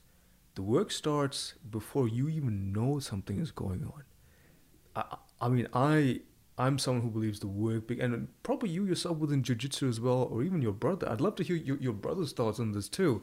The work begins when no lights are flashing in your face. I love that. When no one's chanting your name, when your name isn't in lights, when there are no cameras taking your picture, when there are no video cameras televising you live across the world from Abu Dhabi. That's the real work. There's still work. That no one sees. But no one sees. So for me, it's just, I want more people to look at the work when my name isn't in flashing lights. This is the real work. When it's dark, it's dingy, it's raining, it's cold, no matter what it is, and we're still getting it done. That's where I think the eyes ought to be at, and not at that very final end result. That's huge.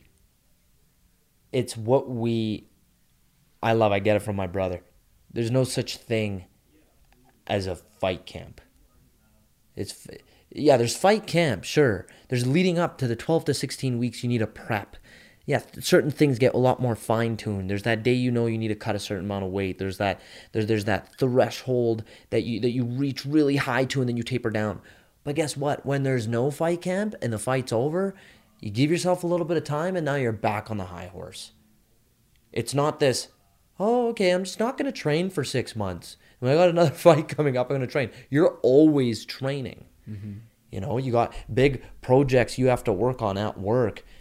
When there's no more projects and it's slowing down, what are you doing? You're looking for more. That's your training time. Yeah. That's you actively searching to improve your skills and connect with people. Same thing with athletes. You're still showing up. There might be certain moments off season where you recognize there's a weakness that you have that needs to improve and turn into a strength.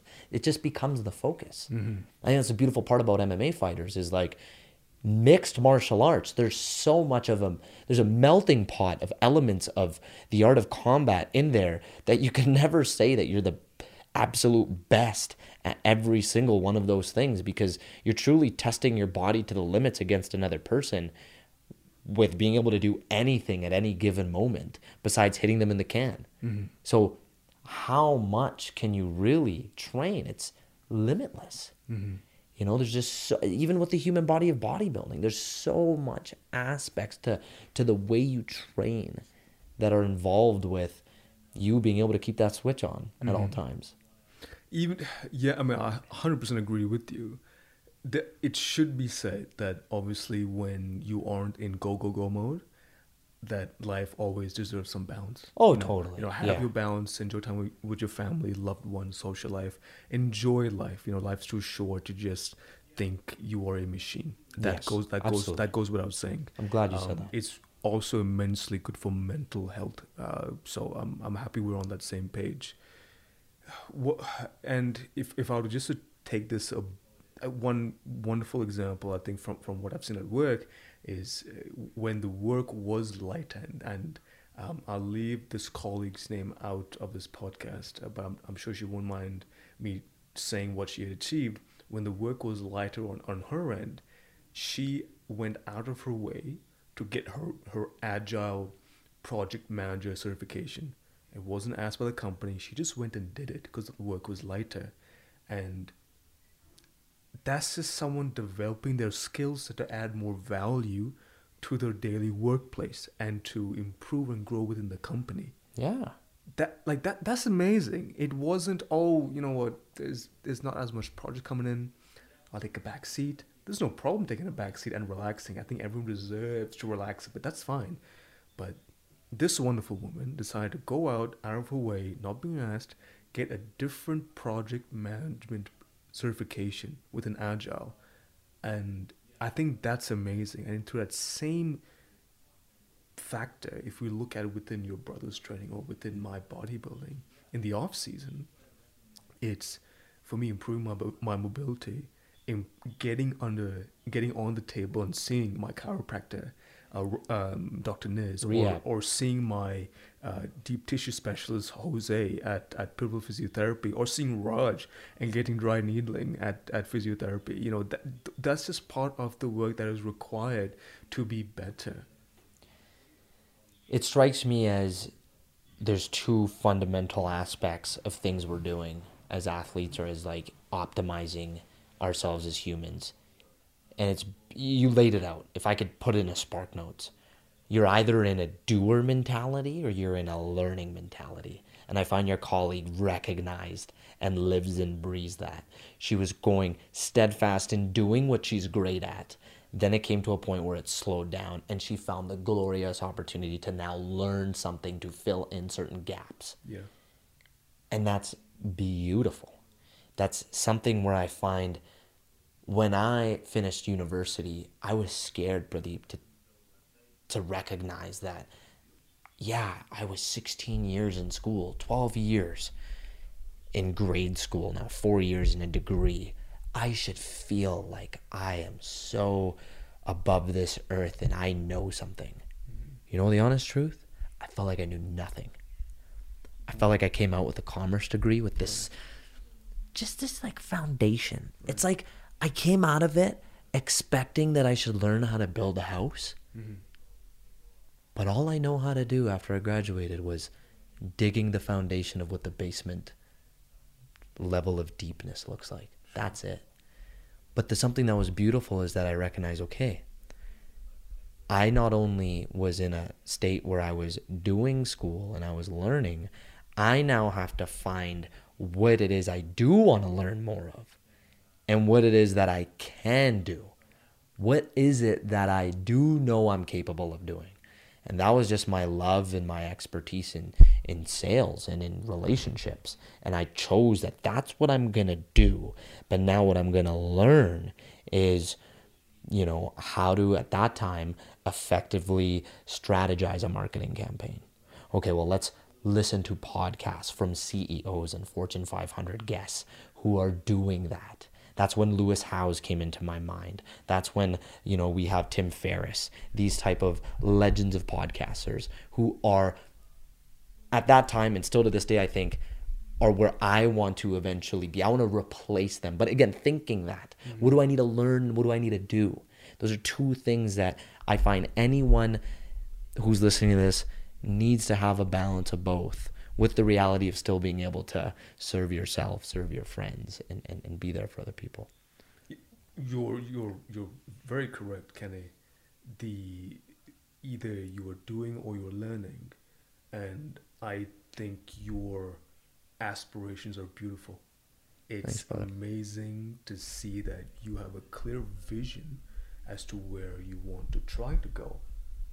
That in itself can help you start learning and start doing, because now you say, like, this is what Lewis Howes does, this is what Gary Vaynerchuk does, and so therefore what do I need to have within my ecosystem to engender at least 1% of their success? Let's start with 1%. Yeah. Is 1% achievable? Okay, great. What you're doing now here, I think is beautiful. Thank you. Beautiful. You're already well above regarding many other podcasts I've seen. And this goes to show that you care about the execution of the work. So already you're well past the 1% of meeting the Lewis Howes kind of quality of work. So hats off to you. That means a lot, man. So you are here learning, and you're doing because you understand that that's part of the end goal as to where you want to be. You have that vision, and I really hope many people watching this start to maybe do a bit less daydreaming and a bit more like day living.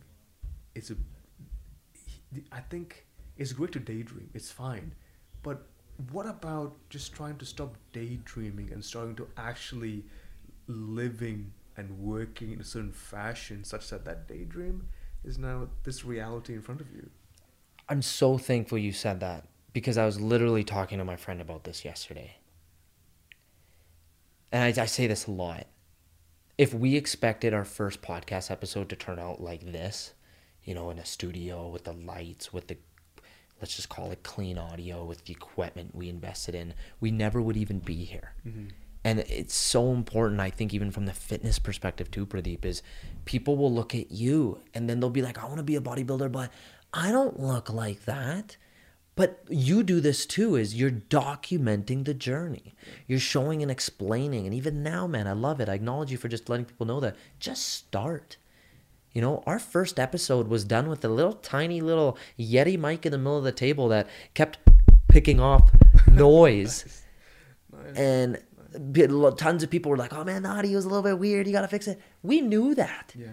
We recognized it. We were in a little room in Omid's work that was all white and looked like it was an interrogation center. like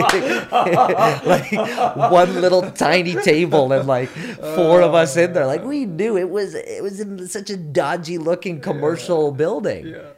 But hey, you know what? We knew it. And we knew we weren't going to be in there forever, but we're showing up. Just like someone who's 50 pounds overweight and they want to get into bodybuilding, guess what? Go to the gym. Don't work out. Just go. Go every day. Yeah. Go on the treadmill for 5 minutes and walk out. Just get used to starting. Yeah. Just get used to the habituation of, I'm going to just show up and I got to get used to being here. Then, okay, go to the machines.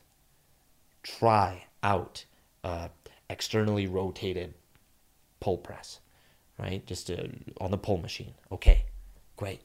Now we have progression in place. You got used to that movement. Now we could get you on a barbell. Now we could get you doing dumbbells.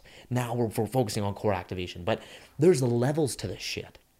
with everything. I love sitting down with a client and being like, listen, you're a white belt in the gym today, but I love that you started. And we're going to make you feel like a black belt by the time you're done with me. Or at the very least, if you don't want to put that much time commitment, I'm going to get you to blue.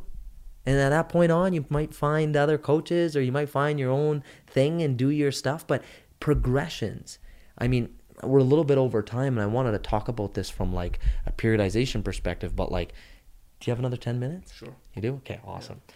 10 minutes, thank you. I know right now you're thinking, okay, I got to... Honestly, I'm not. I've lost track of time. I have no idea what time. No, I appreciate it. We're an hour and a half in right now. Wow. Right. Yeah, we're going. That flew. That absolutely flew. Are you still good for time? I'm good for time. Awesome, man. I wanted to talk about from what I'm learning right now, and it's awesome because Good Life recently, on top of the education I've been doing, they've revamped their entire process on periodizing for clientele. It used to be a very cookie cutter approach. Here's burn, here's build, here's strength, here's your cardio. Here's what we're going to do. Phase 1, phase 2, phase 3, phase 4. Well, phase 5, we'll mix it all together. Now it's down to a science. It's taking skill acquisition. Initially, let's get you to focus on motor pattern movement. Let's get you to understand and respect all 6 phases of movement. Your push, your pull, your hinge, your squat, your deadlift. Let's take these elements and let's perfect the movement. From there, let's get you into some linear periodization, right? Let's increase the rep load. Let's increase the sets. Let's eventually get into the incremental progression of volume and intensity, right? This is where you're going to start seeing yourself building effective strength, right? But we first need to learn how to move. Being a white belt sucks, right? For the beginning, it's not going to be fun because I'm teaching you how to move your body effectively. It might not be exciting, but this is what you need. This is the prerequisite you need before we start making this stuff look fun. And then from there, you get into wave loaded, you get into concurrent, you get into some advanced specialization programming where it's a mix of everything.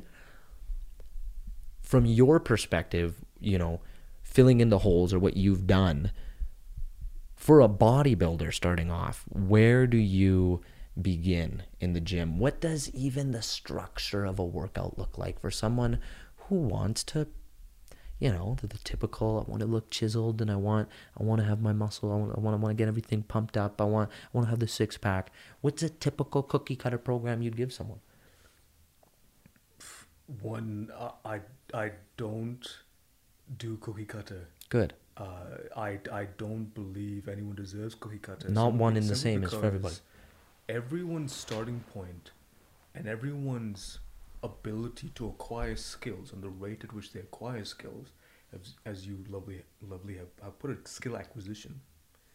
Everyone's ability for skill acquisition is different, and so for me, it's understanding what are they currently able to do. What is their history?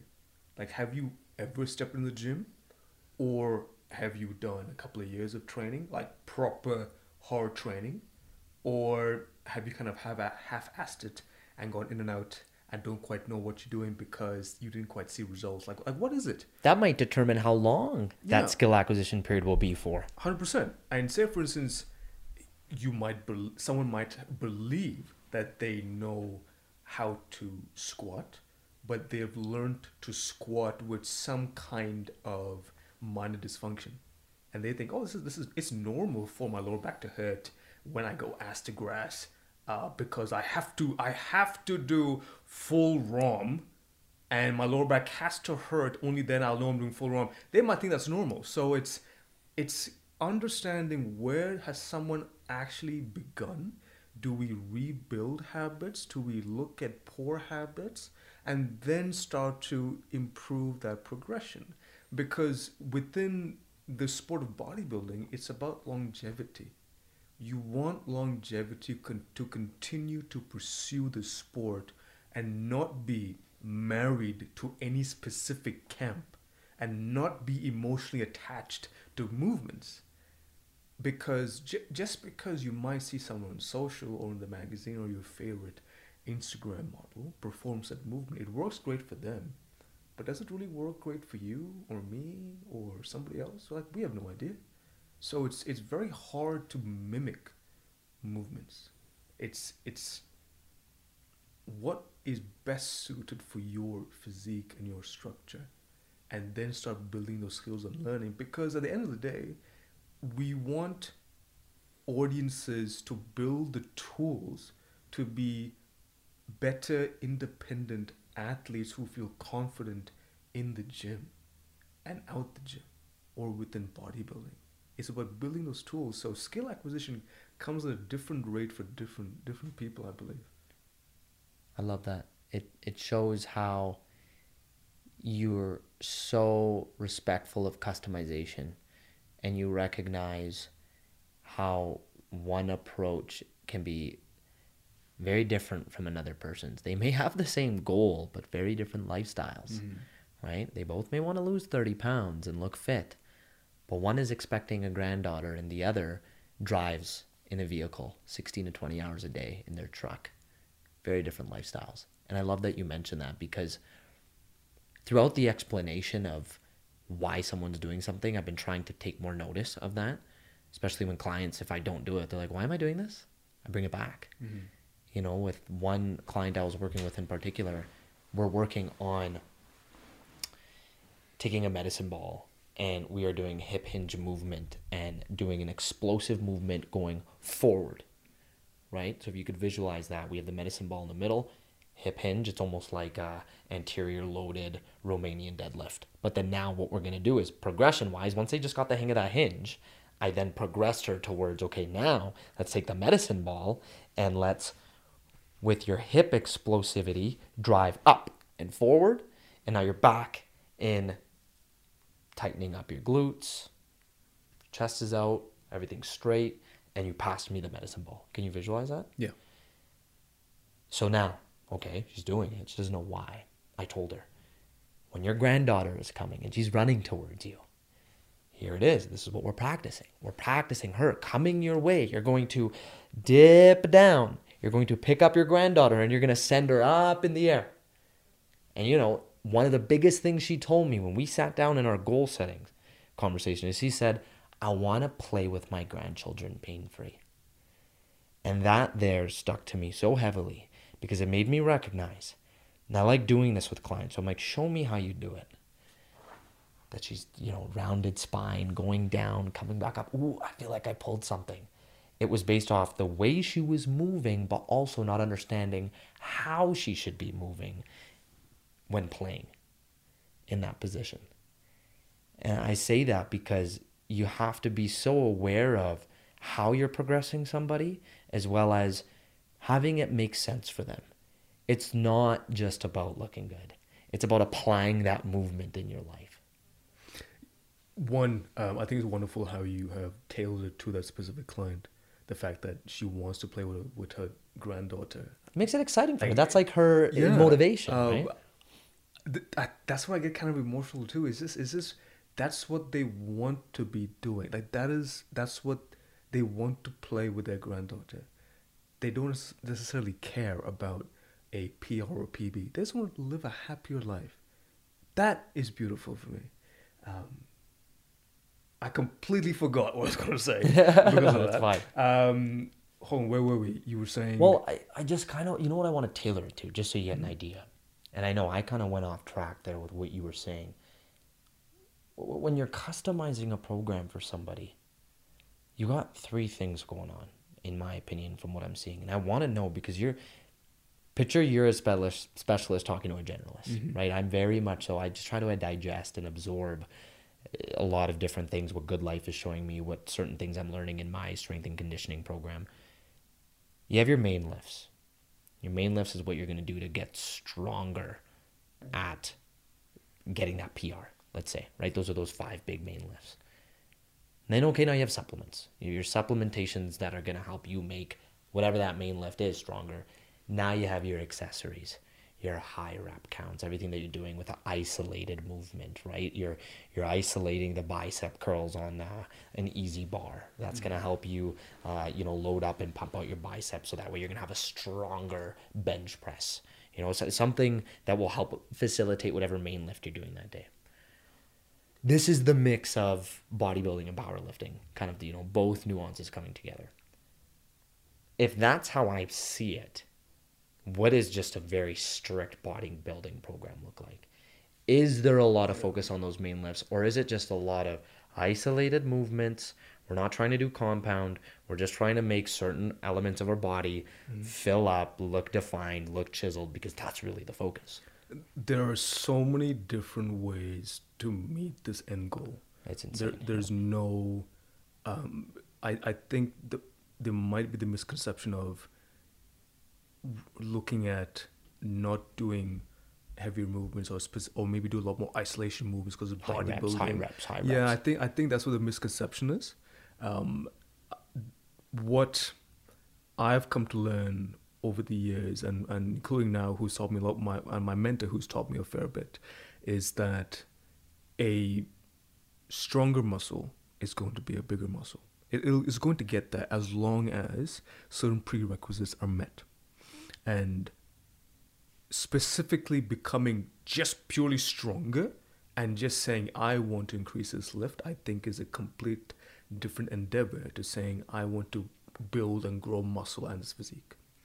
So what how my philosophy has changed over time with mentorship is that becoming stronger across a variety of rep ranges is what has facilitated my body and several of my clients' physiques to look their best. Being stronger across a multitude of rep ranges, across different movements that are specific for the individual to meet said end objective. So you like the variety of changing up the frequency of how many rep ranges are at play then, dependent on the different type of body part you're working. This is very different. Yeah. Yes and no. Let me give you an example. Say, for instance, getting stronger across the different kinds of rep ranges. So, say, for instance, if we look at the hack squat, let's get stronger between the 7 to 8 rep range and really make sure that 8th or maybe 9th rep is almost to failure. Like, you got to be struggling for that last rep. It's your rep in reserve right there. Right. Then let's move over to a rep range between 15 to 20. You know what? Those 15 to 20 reps, you better be calling for help kind of deal. Really be struggling through that. It's about really getting those effective reps in and asking your body to use as much of those fibers as possible. So so just because something says 15 to 20 reps doesn't mean you just cruise through it. Hell no. My 15 to 20 reps, I hate. It's never a time for me to relax. It is the most taxing thing possible. You want to be working hard and get stronger across all rep ranges. There's no problem being strong across all rep ranges. It's never meant to be a walk in the park, at least from my perspective. And it's work. Yeah, it's work, and it's hard work.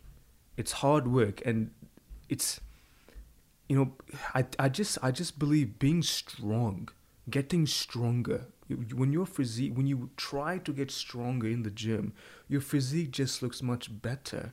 What do you think from what you've seen from experience? I've definitely seen how much more it dials someone in to very heavily focus on that movement. They really get into that primal state of knowing that, okay, this isn't just me lifting until I feel like I'm done. Mm-hmm. Until, I'll go for 10 and I'll half-ass the other 3. Like 15 to 20, there's a lot of dial-in that needs to happen. And if we respectfully need to bring the weight down and increase the tempo and feel every single muscle contraction, then let's do so.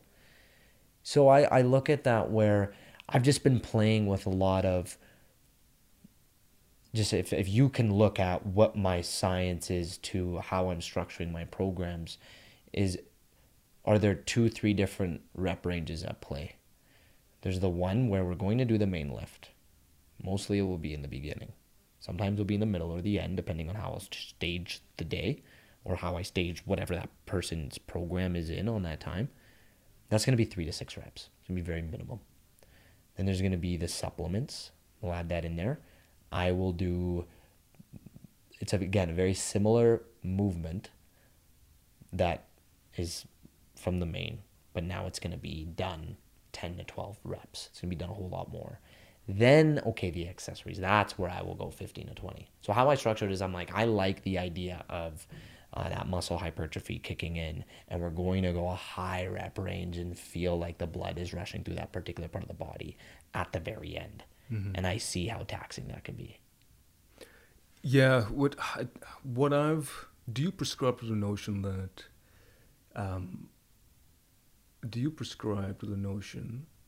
that, you said that the isolation movements that you place in the end are generally higher rep, like 15 to 20. Higher rep range, yeah. Do you ever prescribe with those isolation movements, say for instance it'll be a bicep curl mm-hmm. or a leg extension, do you ever prescribe something where it's 7 to 8 and have people really get stronger within that rep range as well? I've seen that happen personally. Mm-hmm. Yep. That's where I might just break down some limitations of the movement, right? Like that's where I'm going to add bands. Mm-hmm. I'm going to add, let's say for the bicep curl, we're going to do it at 90 degrees. We're going to go here, we're going to go high, and we're going to come back. But then now what I'm going to do is I'm going to add resistance. Mm-hmm. Keep both my fingers on the top. And here you go. You got to push through. You got to push through. And I want you to go slow. Mm-hmm. I want it to last as long as you would do it, 15 to 20 times. But you're doing it 7 reps and you're feeling every little inch. And that sucks. Right. You know? So, yeah, definitely. I agree. There's different frequencies. I just look at it humbly as I'm not as experienced in the body sculpting realm of mm-hmm. training.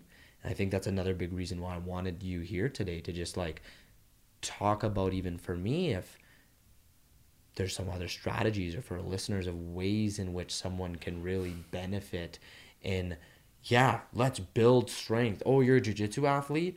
You should be deadlifting. You should be squatting. You should be doing these pull movements. Oh, but you also want to make those biceps look big. Okay, well, add this into your workout at the end. Sure.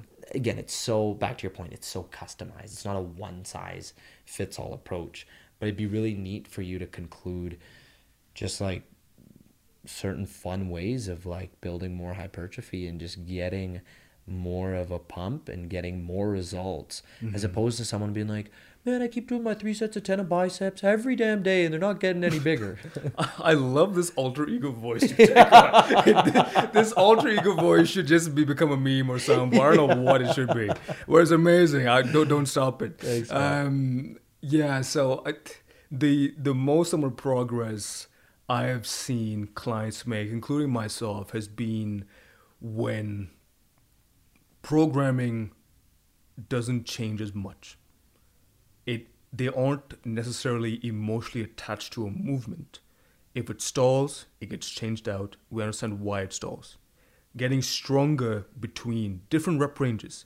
It can be 3 to 4, 7 to 8, 7 to 9, that lower rep range. Getting stronger between the higher rep ranges as well, 11 to 15, 15 to 20. Getting stronger at different points in the range and really working hard, where those last couple of reps are flipping tough. You have to be commanding something inside yourself to say, now the work begins. It's tough, but I have to complete this, as long as the prerequisites are met of execution first and then effort. It'll always be execution first, your form and execution and understanding what is your range of motion for that specific objective and your physique, and then applying effort, holding load and weight. After that, it is how frequently can you train said muscle group. That frequency is going to depend on the volume or how, like, just your work capacity for that specific session. So for me, it's come down to how frequently I can train it. The more times I can train it, the more opportunity I can give it to grow, as long as I'm training, I'm eating, I'm sleeping, I'm recovering, getting all that jazz done, as well as working hard in the gym and prioritizing recovery. So it's as much as the gym goer might say, yo bro, I'm doing 3 sets of 10 every time my biceps aren't growing. Well, maybe you have to ought to look at how are you training? Why are you married to this 3 sets of 10? What aren't you doing? And if you are fulfilling those prerequisites, what else have you not met outside of this system? There are different things in play. You might have someone who really loves to train, but their time outside of training is so poorly managed that it doesn't facilitate what's inside. And then the same thing happens vice versa. People have this lovely time outside of training where they're relaxed, calm, chilled, but they're also relaxed, calm, chilled while they're training. Yes. Right? So it's managing both in and outside of these ecosystems. That's very well put. It begs me to ask, when do you feel like the client is ready to now have a new program? Like, I want to ask that very much so personally. Mm-hmm.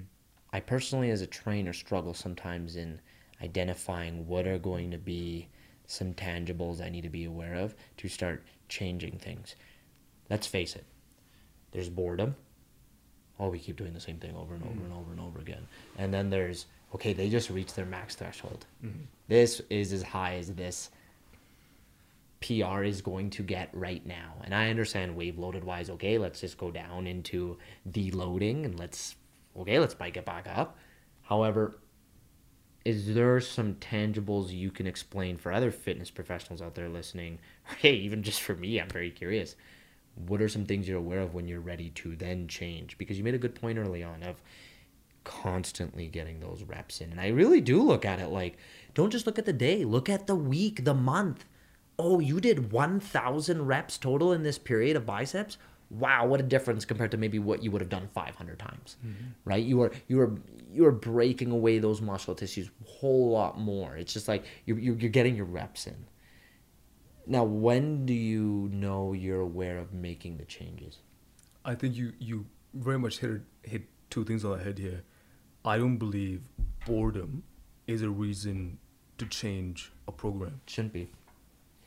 One, why is there boredom? Like, do you just not feel motivated enough to get the work done? So I don't think boredom should be a reason to change programming. I think when stalling on lifts, this is, at this point in time, you can't progress, you can't adapt to, you can't progressively overload, you can't adapt to anything more. You just can't adapt and or push this movement anymore. That's the time, I think, to reassess and understand, right, what are the reasons why?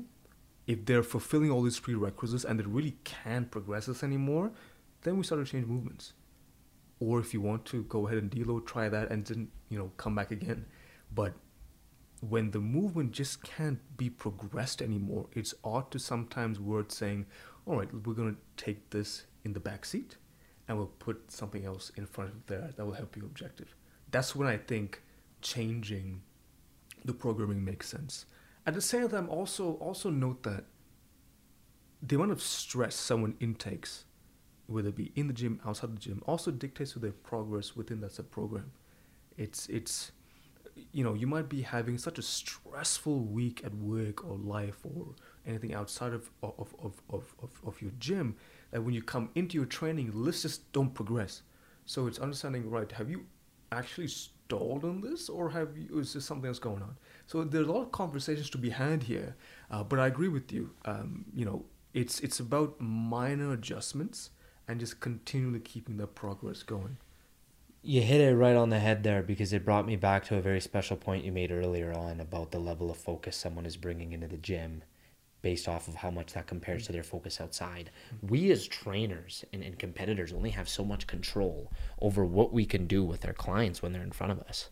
Mm-hmm. What they do outside, those changes they need to make, how are they getting done? And what are they doing to be dialed into sessions? It's huge what you said, man, because yeah, maybe the person's not going to be able to lift up that much weight that you originally anticipated because they just, something personally happened to them today. Mm-hmm. They're not as dialed in. Okay, then you got to quickly think on your feet. As that person's trainer, like, okay, maybe we won't go 5% increase today. Also, it's worthwhile saying, and this comes from my personal experience, and hence why I preach this a lot. If you are getting to be injured within specific programming parameters, and say, for instance, you continually progress your lifts, and there's no aches or pains in your joints, no tendonitis, XYZ, but then you start to see niggles come around, something's aching, you got to spend like 15-20 minutes on a foam roller, or if you feel injuries are slowly creeping up on you, maybe then it's also time to change movements. You can't be emotionally attached to the front squat because it's always helped you. There are other ways to grow your quads. There are other ways to grow your glutes or your upper back or whatever it might be. Not being emotionally attached to movements can also help a lot negate injuries. It's so true. I couldn't agree more. Everything that you've said, Pradeep, I want to take the opportunity and chance to acknowledge you. When I think of a quote, when I did Taekwondo, it stands out. It was the black belt quote associated with receiving your honor of getting a black belt. And it was always up on a board on the wall. And right underneath it said, from I believe 7 Habits of Highly Effective People, it said, lead by example with energy and excellence. And I hope, and I know I could see in front of me today, you embody that to the fullest degree. You know, you not only show up, but you live and breathe everything that you're putting out there. And you remind me so much of someone who isn't going to say or do something unless you've actually tried it, unless you've actually lived and breathed what that experience looks like. And it's why I am so grateful that Raj connected me with you. And even when the first time I had been blessed to meet you at one of those fun little commercials that we did together over there at that cocktail cuisine, is, man, you just non-judgmental vibes. You do everything in which you can in your life that you know you have control over, and it appears like you're always willing to learn and connect with other people. So I appreciate you coming out here today, man. Well, one, Kenny, thank you for the opportunity. Raj, Mukai, thank you for the kind words as well. And from my perspective, it is true, I try to live and breathe this as much as possible, deliver that empathy to professionals who also want to look great. Whatever I learn, I just put it out there. You're constantly learning. I'm constantly learning. And to share that with individuals and say, hey, this is actually what it takes. This is things you need to be careful of, because honestly, I want everyone to be better than me. People deserve to not make our mistakes. People deserve to grow better and become better individuals and be the best version of themselves. So yeah, thank you for your time. No, anytime, my friend. There's a question I always like to ask each guest, and I can't wait to actually hear your answer. Oh God, what is this? So, the idea here is, in coming on the second floor, we would love to know your opinion and perspective on what it takes to take whatever it is you're doing to the next level. We metaphorically embody that, and we bring on very strategically guests who are doing that in their own creative space. They clearly, as one yourself, are thinking. You're always on. You're always trying to take it to the next level. And what do you believe it takes to do so? For someone listening to this, being juiced up about, listening to Pradeep and hearing your story of mixing bodybuilding up with your career ambitions, what does it take to just take it up to another notch? What does it take to take it up to another notch? The first one asking this question.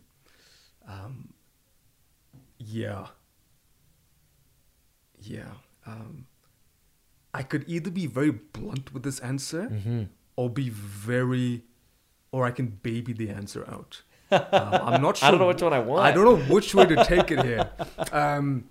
Fierce commitment. There's no gray area here. Either you want to make it happen, or it's just not a priority for you. Very quickly, you will know if it's not a priority for you because you just don't give 100%. 2, just show up and try. Show up and actually try. Stop daydreaming and actually show up and try. 3, if you're going to go all the way, give everything. Pray for nothing and just work. Like hope, just stop hoping. Actually work. There's no luck in my opinion. It's just work. You become lucky because you put in the work. And just learning to really get uncomfortable with the work. Have an honest conversation with yourself as to what you want to achieve and how you want to achieve it. And Jay-Z had said this on his interview with Oprah. This is several years ago. And Jay-Z had said, and this always sticks with me, when all the lights are off and when no one is watching, and when you go home and when you look at yourself in the mirror, only you can then ask yourself, do you like who you are in the mirror? Do you like who you see, or you don't? Because putting out a false facade outside in the mirror is a very draining thing to do. Be real, be authentic, and really self-reflect and understand, are you doing the things required to take yourself to that second floor? That's the 3rd floor. It could be any floor, to be honest. That's facts. Wow. It could be just entering the door, to be honest. Yeah. What a reminder, man. What a reminder. That I'm really glad you shared that. If you can't even look in the mirror and smile and be proud of everything you're doing, then why are you doing it? Yeah. You know?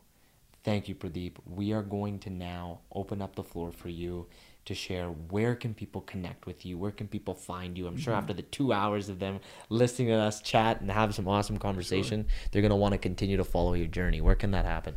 I am very accessible on Instagram. That's Awesome. the one platform I am putting forth for people to connect with me. They can DM me at any point. They can comment on items I post. Are you coaching? Can people go to you if they Yes. wanted to be coached by you? That is correct. I am practicing some online coaching. I am providing Awesome. online coaching. Fantastic. I am very selective with the clients I pick because my time matters and their time matters. Who are you looking for? Honestly, right now, corporate professionals, because I can provide a lot more empathy.